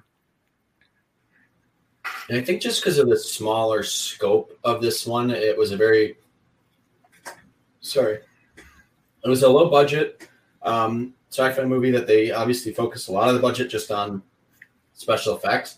But even watching like Devs makes me appreciate Ex Machina more, because you really get an understanding of how much Alex Garland is interested and understands this stuff. So when you watch, as soon as I watched Devs, I went back and watched Ex Machina, and I just caught a lot more of the themes that Devs showed and more of the technological talk. And I was like, okay, now I understand a little of this better and more of the elements and what it was kind of going for, that I think every time I see this movie, I appreciate it in new ways. So yeah, I think that's why it's so high for Bobby and I. It's obviously his number one. But we are at 3 hours and 8 minutes, so we got to get moving.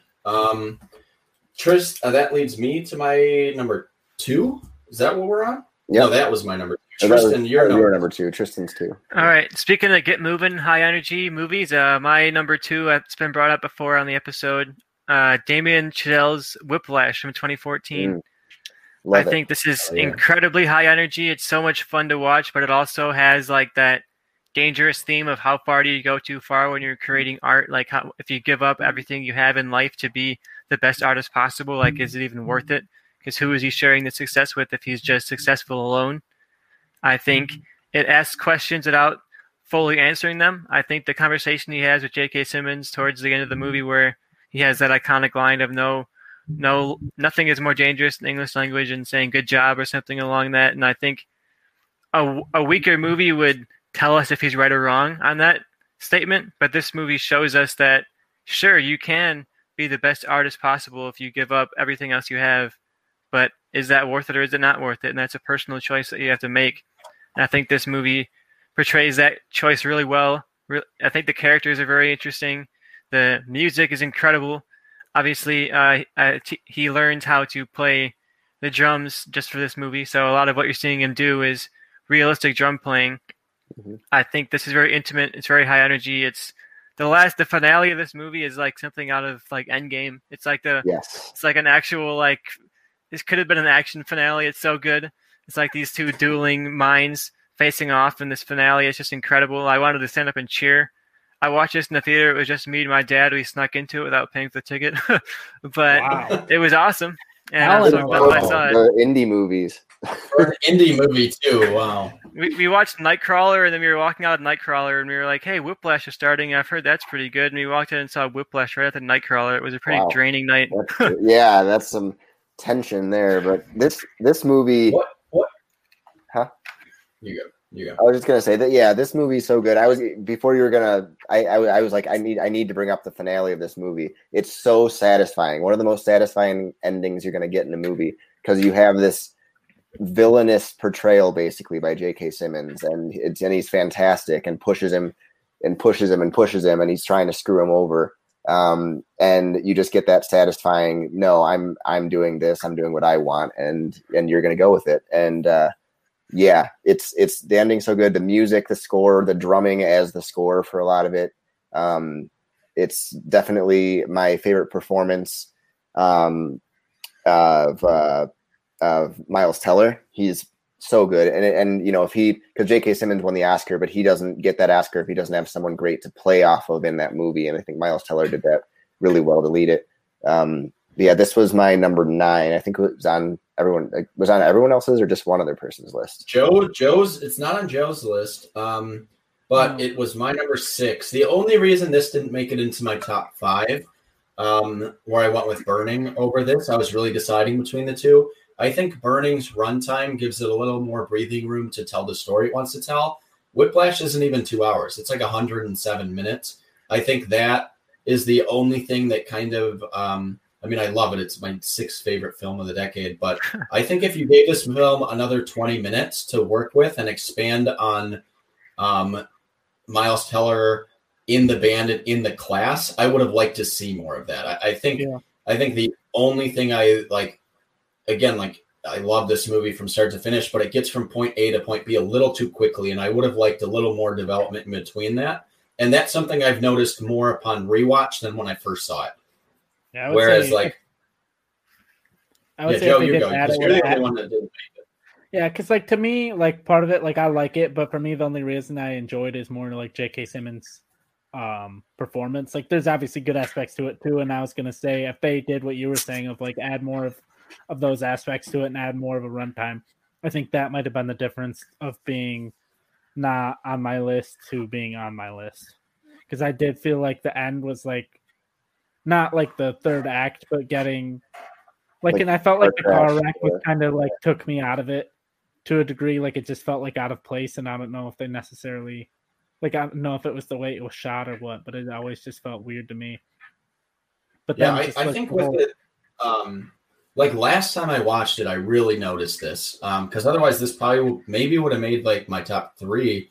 But last time I watched it, it gets to the car crash scene, and I'm like, holy crap, we're already here? Like there wasn't enough time before that. I would have liked 20 more minutes before the car crash scene to kind of develop the dynamics of the like the class and the him being kind of on top. I think it does. There's never like a really moment in the film where he feels on top until the end. Like I would have liked him to kind of establish himself in the role as like the first seat, kind of maybe they do a show and it goes well, but he's still going through this this stuff. He kind of feels on top, and then the car crash stuff happens. I would have liked a little more of that to make this one really, really, really stand out as a top 5. But I mean, it's literally my number 6. So like, you know, I love it. But again, all right, we got to kind of move along. Bobby's number 1 was Ex Machina. So your last film on your list is your number 2. What do you got?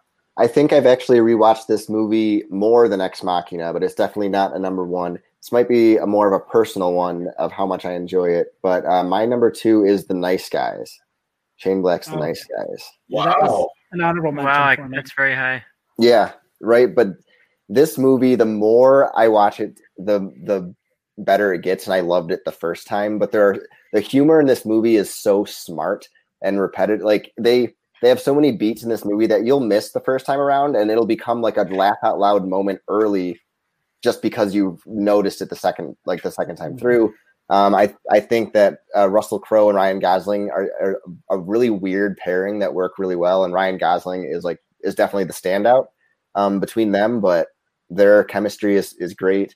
And Gori Rice is the standout overall, I think, of the movie. As the daughter. She's amazing. And I want to see her do more. She has, a smaller role in the Spider-Man movies now, but this is more rewatchability for me. It's kind of like Moneyball for Joe, where I can put this on at any time. I've recommended this to a ton of people when I saw it. And so like Jen and her sister, Kristen, and some of their friends, like I had them all watch it, and they thought it was really good too. I think it's too bad because this could have been a really fun franchise if it made money, but they somehow, for some reason, released this the week right after Captain America Civil War, and it got completely lost. They tried to pitch it as this buddy cop summer movie. And if they had pushed it to like September or like August, I think it would have hit a lot better and maybe, had a fun franchise going of an old school buddy cop movie. But this one is definitely more personal for me. As far as like, I knew no one else was going to have this high, but I can watch this anytime. It's just, really love this movie. Yeah, I mean, I really like it too. You could definitely tell Shane Black put like a lot of thought into every single moment of this movie, and it makes sense because I think it started out as a pilot for a show that never got picked up, so he just expanded it into a movie. Yeah, and they were going to try to make a show out of it afterwards now because they're trying to salvage it because people did like it so much. It just made so much, no money. Yeah, I enjoy this one a lot. It's very enjoyable. Right on my list, I think this one is like, it might be in the 40s or 50s, but it's one spot behind, I think, Sicario, which we mentioned earlier. But I really love it. It's very rewatchable. I don't think as a film it's like mind-blowing enough to like put it as like a top 5 because I didn't walk out thinking that was a total masterpiece. But it's more rewatchable than like Burning per se, like which is my number 5. If I'm gonna put on a movie right now to just enjoy, it'll be The Nice Guys for sure. I think it's very funny, but I think again, if I can point to another filmmaker's film as something I enjoy more, which I can with Shane Black, I think Kiss Kiss Bang Bang is a stronger version of The Nice Guys.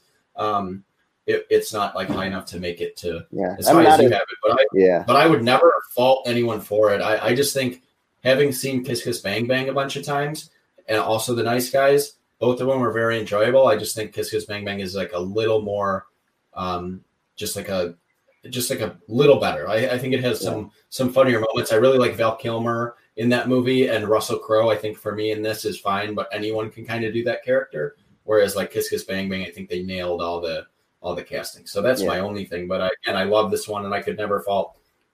I can't fault you for having it number 2. I completely understand it's way more rewatchable than a lot of the movies on my list, but rewatchability was maybe a lesser factor for me than some. As far as a lot of the movies, because I like walking out of a movie and just immediately being blown away. And while The Nice Guys, I was entertained the whole time, I didn't walk out thinking, holy crap, I've never seen anything like this before. So that's the only reason it's not like on my list, but I love it to death. I could watch The Nice Guys anytime, any day. And that's one of the first ones I showed Angelica when we started dating. I was like, oh, this is a great movie to just watch together. Just a great movie. Just a quick note. I actually saw Kiss Kiss Bang Bang after The Nice Guys. Yeah, it's same, one me that, too. and I think that makes a difference. I had it seen does, Kiss Kiss Bang because, Bang a long time ago and had seen it many times before seeing yeah, Nice and Guys. I liked Kiss Kiss Bang Bang. That's a fun, good movie. But it did for me. It was not. To me, it's not close to The Nice Guys. But that's just a personal preference. I've heard that is good. I've seen Kiss Kiss Bang Bang. I've not seen The Nice Guys, but I'm gonna check out The Nice Guys. It's been on there forever, and I think you guys just pushed it over the edge as one to watch. Yeah. All right, so that completes Bobby's list. Ex Machinas is number 1, obviously. Nice Guys is 2. Joe, I know what your number 1 is just by process of elimination, but Joe, what's your number 1? Yeah, my number 1 is 2013 from 2013. It's Martin Scorsese's Wolf of Wall Street, the story of Jordan Belfort just fucking over a lot of people for their money. Number 1. Yeah, it's really good. Yeah, it's 3 hours. That's my 7. That's Bobby's 10, and that is not on Tristan's list. Yeah, it's it's 3 hours, but it feels like 90 minutes. It flies by. Yeah, it just goes by. Great debut performance by Margot Robbie. Like, she had been in some other like TV shows, and like she was in an Australian soap opera, but like this is like the first time like anyone really knew who she was.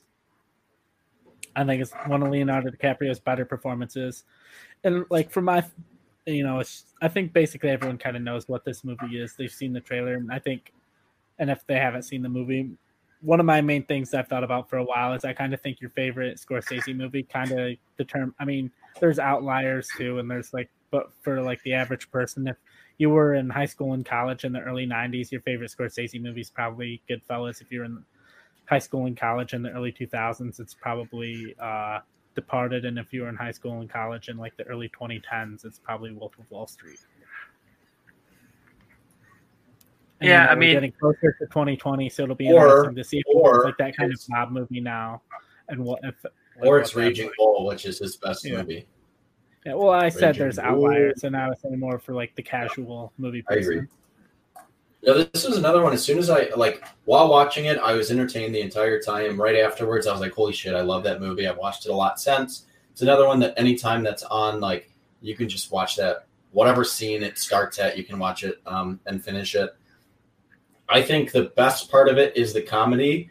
I think it would have been maybe like closer to like my top 2 or 3 if it got a little more into the lives it ruined or how heinous the crimes were. I don't think it really ever establishes that. It kind of I understand when people say that it kind of glorifies the actions that they're doing.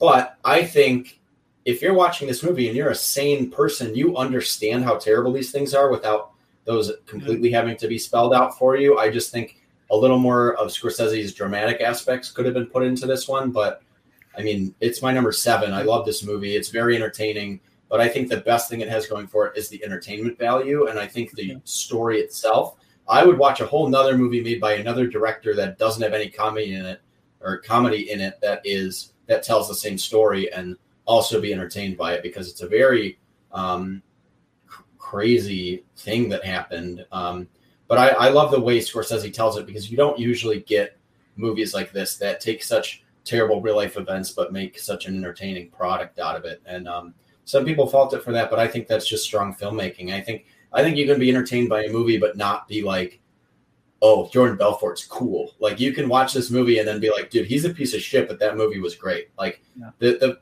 there's no scene I've ever laughed at more in theaters or at home than the lewd scene when he is trying to get in and out of the car. Like, that scene is just, acting wise, it's Leonardo's best performance. Maybe right like a inch higher than Django Unchained. And the beat, but yeah, and What's Eating Gilbert Grape? Yeah. I want to talk for a second to someone who didn't have it on my list. Yeah, someone who doesn't have it on the list, you give your thoughts on it. you brought up some of the criticisms, Johnny, that people have towards this, and I kind of fall in that camp. I think it's incredibly entertaining. It's like hilariously fun to watch. That luge scene is like one of the hardest times I've ever laughed at a movie in my life. And there's just the debauchery that takes place in this movie is just so just viscerally entertaining. But I don't think it quite gets anywhere close to where it wants to get with the drama. I think when I watched this in theaters and he gave that speech, like, I'm not fucking going anywhere, like half my theater was clapping. And I was like, are you guys watching the same movie that I'm watching? Why are you cheering this on? And in my career field of videography, I've had either the pleasure or displeasure of interacting with a lot of extremely rich people who made a lot of money in housing crisis related things and that kind of stuff. And I've met people who are like Jordan Belfort in real life. And just from that experience, I think that so many people got the wrong idea from what this movie is. I know people who are like inspired to be Jordan Belfort after watching this movie, like people who watch Mad Men and they're like, Don Draper is the coolest guy. And I think this movie just goes over the line between making him look cool and making his behavior look dangerous, because they don't, like you said, they don't even try to address the real consequences of his actions. It's just, you're supposed to know that, and I don't think people know that going in. Yeah, I agree. I think this one, like going back to a film we mentioned, was Thank You for Smoking.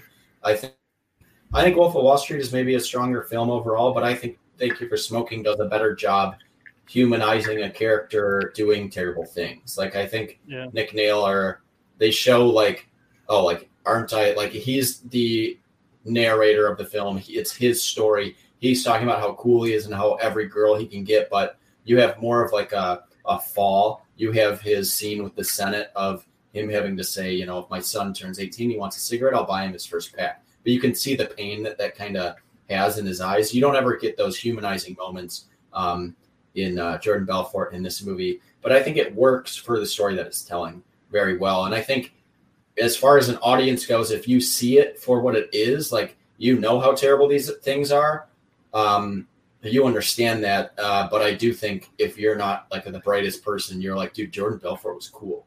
Like, and that's like a little problematic, I'm sure, but like, I enjoyed it. And I feel like more intelligible film watchers understand what this movie was kind of doing and can kind of get past that in a way. But, you know, it's my number 7. It didn't make my top 5 because of some of those reasons, but it's one of the most entertaining movies I've ever seen from start to finish. It's 3 hours and I'm entertained throughout. It feels like it's an hour movie. Like, I feel like I could watch a movie twice as long that's, you know, telling the same story. So, and we all know that Scorsese's best movie is After Hours, so you guys should watch After Hours. It's definitely my favorite of Scorsese's movies. I don't even know what that is, honestly. I've seen most of his films, but I don't know what the fuck After Hours is.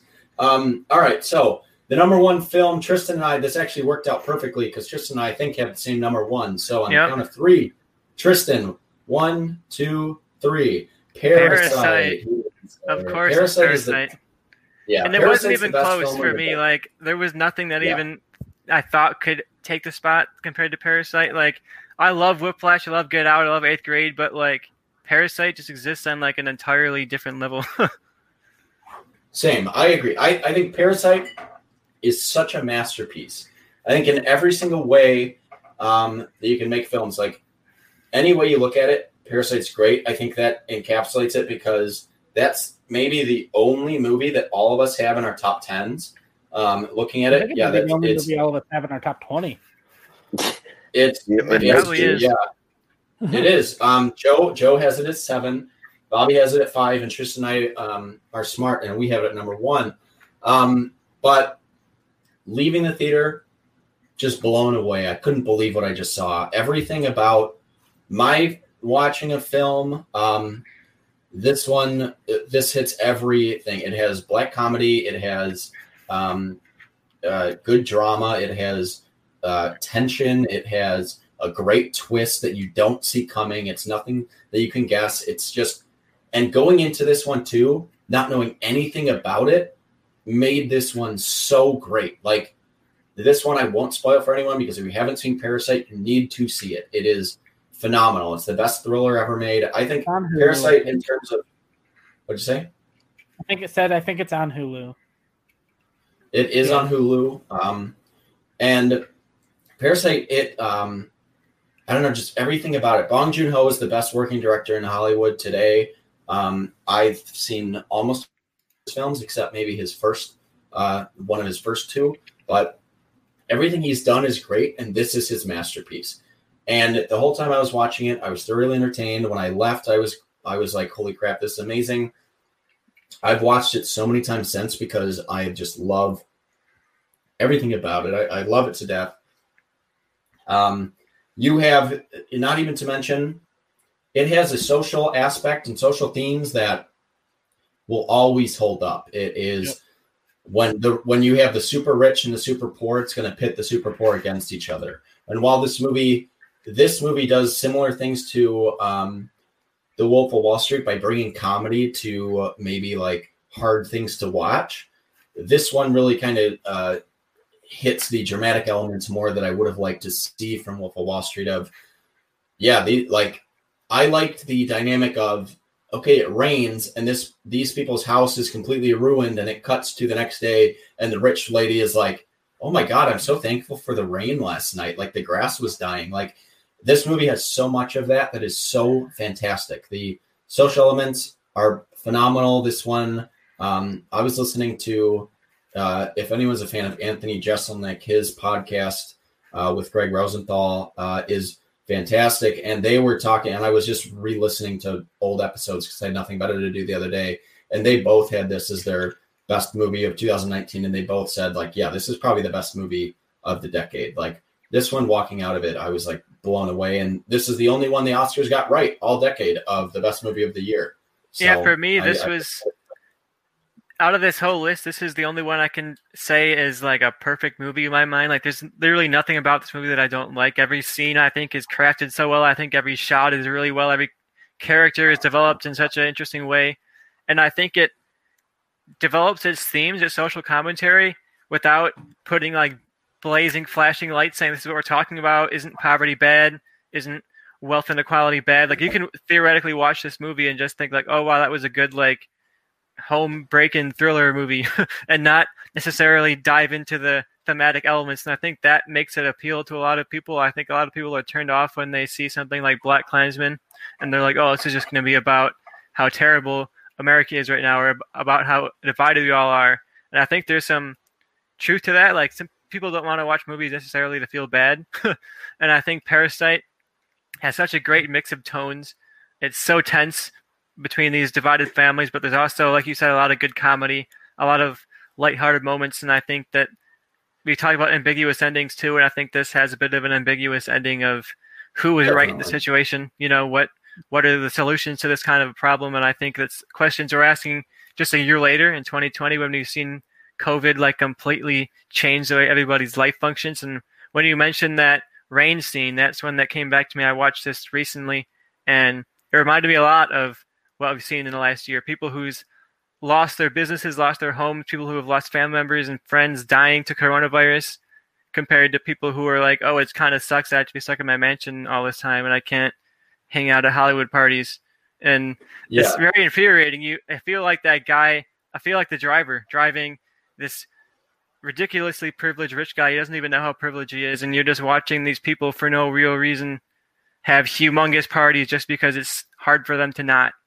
And I think this movie captures that tension beautifully. And we talked too about how we rank movies, and some people talked about rewatchability. I think Johnny really got into like how well does this do what it tries to do, and like how well does this define the genre that it's made in. And for me, I tried to think like how well does this push forward the medium, or how well does this push forward the genre? How well does this do something that we haven't quite seen before? And I think Parasite is one of those movies that can literally be taught in a film school. Like this is like Hitchcockian level filmmaking that I think is just going to stand the test of time so tremendously. And I think if I were to do a top list of all time, Parasite has a shot of being number one. It'll at least be in the conversation for best movies that I've ever seen. So it's just incredible. I can't talk good enough about it. If you let me go, I'll just go and go. So someone else should probably go. Yeah, I was just happy. I was just going to say, I was like, you go. I was just going to say, I've never been happier to see like a Best Picture winner win Best Picture, because I'm like, my whole thing for Best Picture should be like, what movie are they going to teach in film school like 25 years from now? And I was kind of happy either with Parasite or 1917 winning, because I think both of them will be like shown for different reasons, but Parasite probably more so. And I was just excited because there's so many different things going on in that movie. The way it's shot, the performances, the themes, and like the connection to like cultural relevancy and all of that going on in that movie was just done so well that I feel like it's definitely going to be a movie that if you're like trying to be a director in Hollywood or just be some type of filmmaker or anything, like you need to see this movie. Yeah. And when this one Best Picture, I audibly, like, I yelled so loud, I woke Angelica up. She was asleep in bed, and I yelled so loud when this one cheering that she had to text me. And I was like, all caps, like, Parasite won. Yeah. Especially like a year after Green Book Klansman won. Lost to Green Book. And it was like, wow, they've completely given up on anything nuanced and interesting. But then this was just so good. Yeah, this is one, honestly, the more I watch it, it probably will climb even from 5. But I've only seen it one time, but it stuck with me, and I can remember the entire movie, front to back, basically. So it's such a good story, just storytelling wise. I don't want to repeat everything. We're at 3.5 hours, but yeah, if you haven't seen Parasite at this point, please go watch it. Don't look up anything about it before you do. You don't want to know anything going into this movie. I avoided it like the plague because I didn't have a chance to see it for a while. But it's a great movie, and like I said, it may move up. I don't think it can surpass Ex Machina to me, but it could probably get up to number 2. Yeah, this one, when I first made my list, it was in January, and I had this in my top 10, but I was like, well, recency bias, maybe, I shouldn't have this so high, but giving myself time to breathe, giving myself kind of a year away from it to kind of be like, to rewatch old movies and to see things like, and to rewatch Parasite. I've seen this movie 4 times since I saw it in theaters, and it's one that some movies, after you know the twist, it doesn't hold up. Like, you go back into it and you're just like, okay, I'm waiting for the twist. This movie is so entertaining, and the tonal shift once the twist happens really just nails it and keeps you on the edge of your seat. I don't think there's a better trailer that I've ever seen than this movie. After seeing it, going back and watching the trailer, like, it nails the tone without giving anything away. It has a scene where in the movie, it's literally just the dad following up the lady on a escalator. It cuts that scene so well in the trailer that it looks like he's like following her, but really he's just like carrying her bags, and it's just like a normal scene. But in the trailer, like, it really nails the encapsulation of the tone without giving anything away. And I think when a movie is like really, really well made and really good, the trailer kind of knows to do something like that without having to give away as much as possible. And this one, again, like, I was blown away by this. Bong Joon-ho is an incredible filmmaker. He's done Memories of a Murder. I recommend to anyone who hasn't seen that one. It's a great, great detective movie from the early 2000s. Mother from 2009 is fantastic. He did Okja. He did Snowpiercer. Those are both in my top 100. He's a phenomenal film director, and he's the best working director today for me, and it's not particularly close. And Parasite is his masterpiece. I feel like it's the epitome of his career. It's everything he's worked up for. He's done similar themes in movies before, worked with some of the same actors before, but this is one of the most unique films I've ever seen that will always hold up and stand the test of time. This movie in 40 years, you can watch it and it will be one that holds up. It doesn't have anything that will be out of date or irrelevant. I feel like a movie doesn't specifically need to slap you in the face with its social aspects. People, real quick, anytime anyone brings up, oppression and crimes against Black people and minorities in this country, the defense for certain aspects of people is, well, look at all the Black on Black crime. Look at all the minorities killing each other. And this movie really says all that without needing to slap you in the face with it of, when you have the super rich and the super poor, the oppressed people are going to have to do terrible things to each other to try to make it in the world. And that is why you have a lot of that.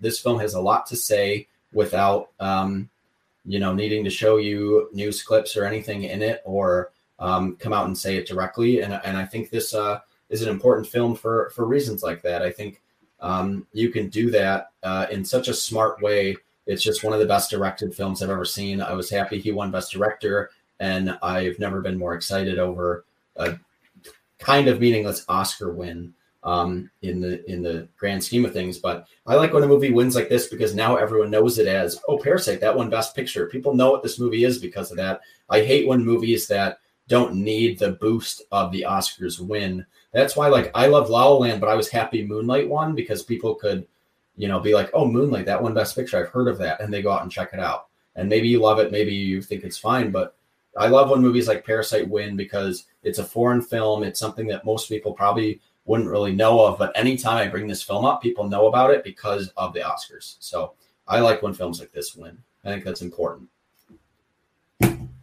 So I think that's really all we got to say. I think generally we can agree, if we made our own top 20 lists with everything combined, Parasite would be our number one, because it's the only one on all of the lists. Parasite's, yeah.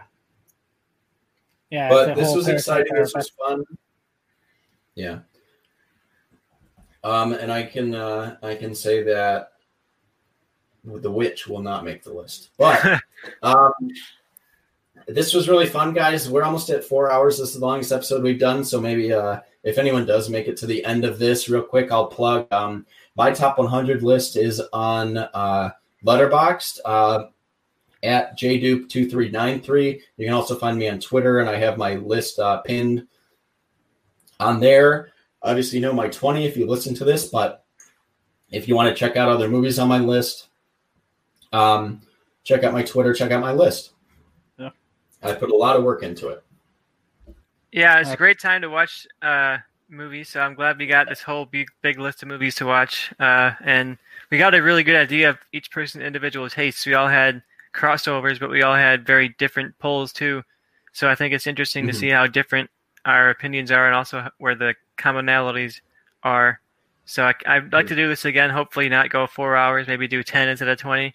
But I think it would be really fun to revisit this kind of a list again. Yeah. Bobby, final thoughts? It's always fun to hear everyone else's taste in movies, especially, we're all movie buffs. I know Johnny's pretty well, and I know he's going to have a lot of movies I don't have, but to hear Tristan and Joe's and find out Joe and I have a lot of movies in common, that was pretty cool. And then Tristan definitely added some movies in there that I want to check out. So I thought it was a lot of fun, even though it took a long time. But yeah, everyone watch some of these movies if you've never seen them. I'd recommend pretty much everything on here. So yeah. Yeah, it's funny because at the beginning of the first episode, we all talked about like who are we going to have most in common with, and I think all of us chose Bobby. Yeah. And Bobby maybe chose Joe. I think. Yeah. Joe and Bobby definitely had the most commonality. I had the most commonality with Bobby compared to anyone else on this. And Tristan didn't really have any commonality with anyone. I had a few. Yeah, and I said mine would be most similar to Tristan. So Tristan and I had probably the most, like, as far as his went, because we both had Get Out, Whiplash, and Parasite on our list, but almost everything else was different. We both had Prisoners, so things like that. I think Tristan and I had a lot of commonality, and Joe and Bobby had a lot of commonality, but I think overall so did Bobby and I. So it was nice to kind of get the different range. We talked about a ton of movies. Like having four people do a top 20 when we discuss at least probably almost 70 movies. That means that we all had very different lists. We all had different tastes, and this was a lot of fun. So Joe, plug what you need to plug and wrap us up. I'm not really doing anything. This is basically all I do. So it's just promoting this. Same. Yeah, so that's it. It's been 3 hours and 42 minutes and 38 seconds, so I'm not saying anything else.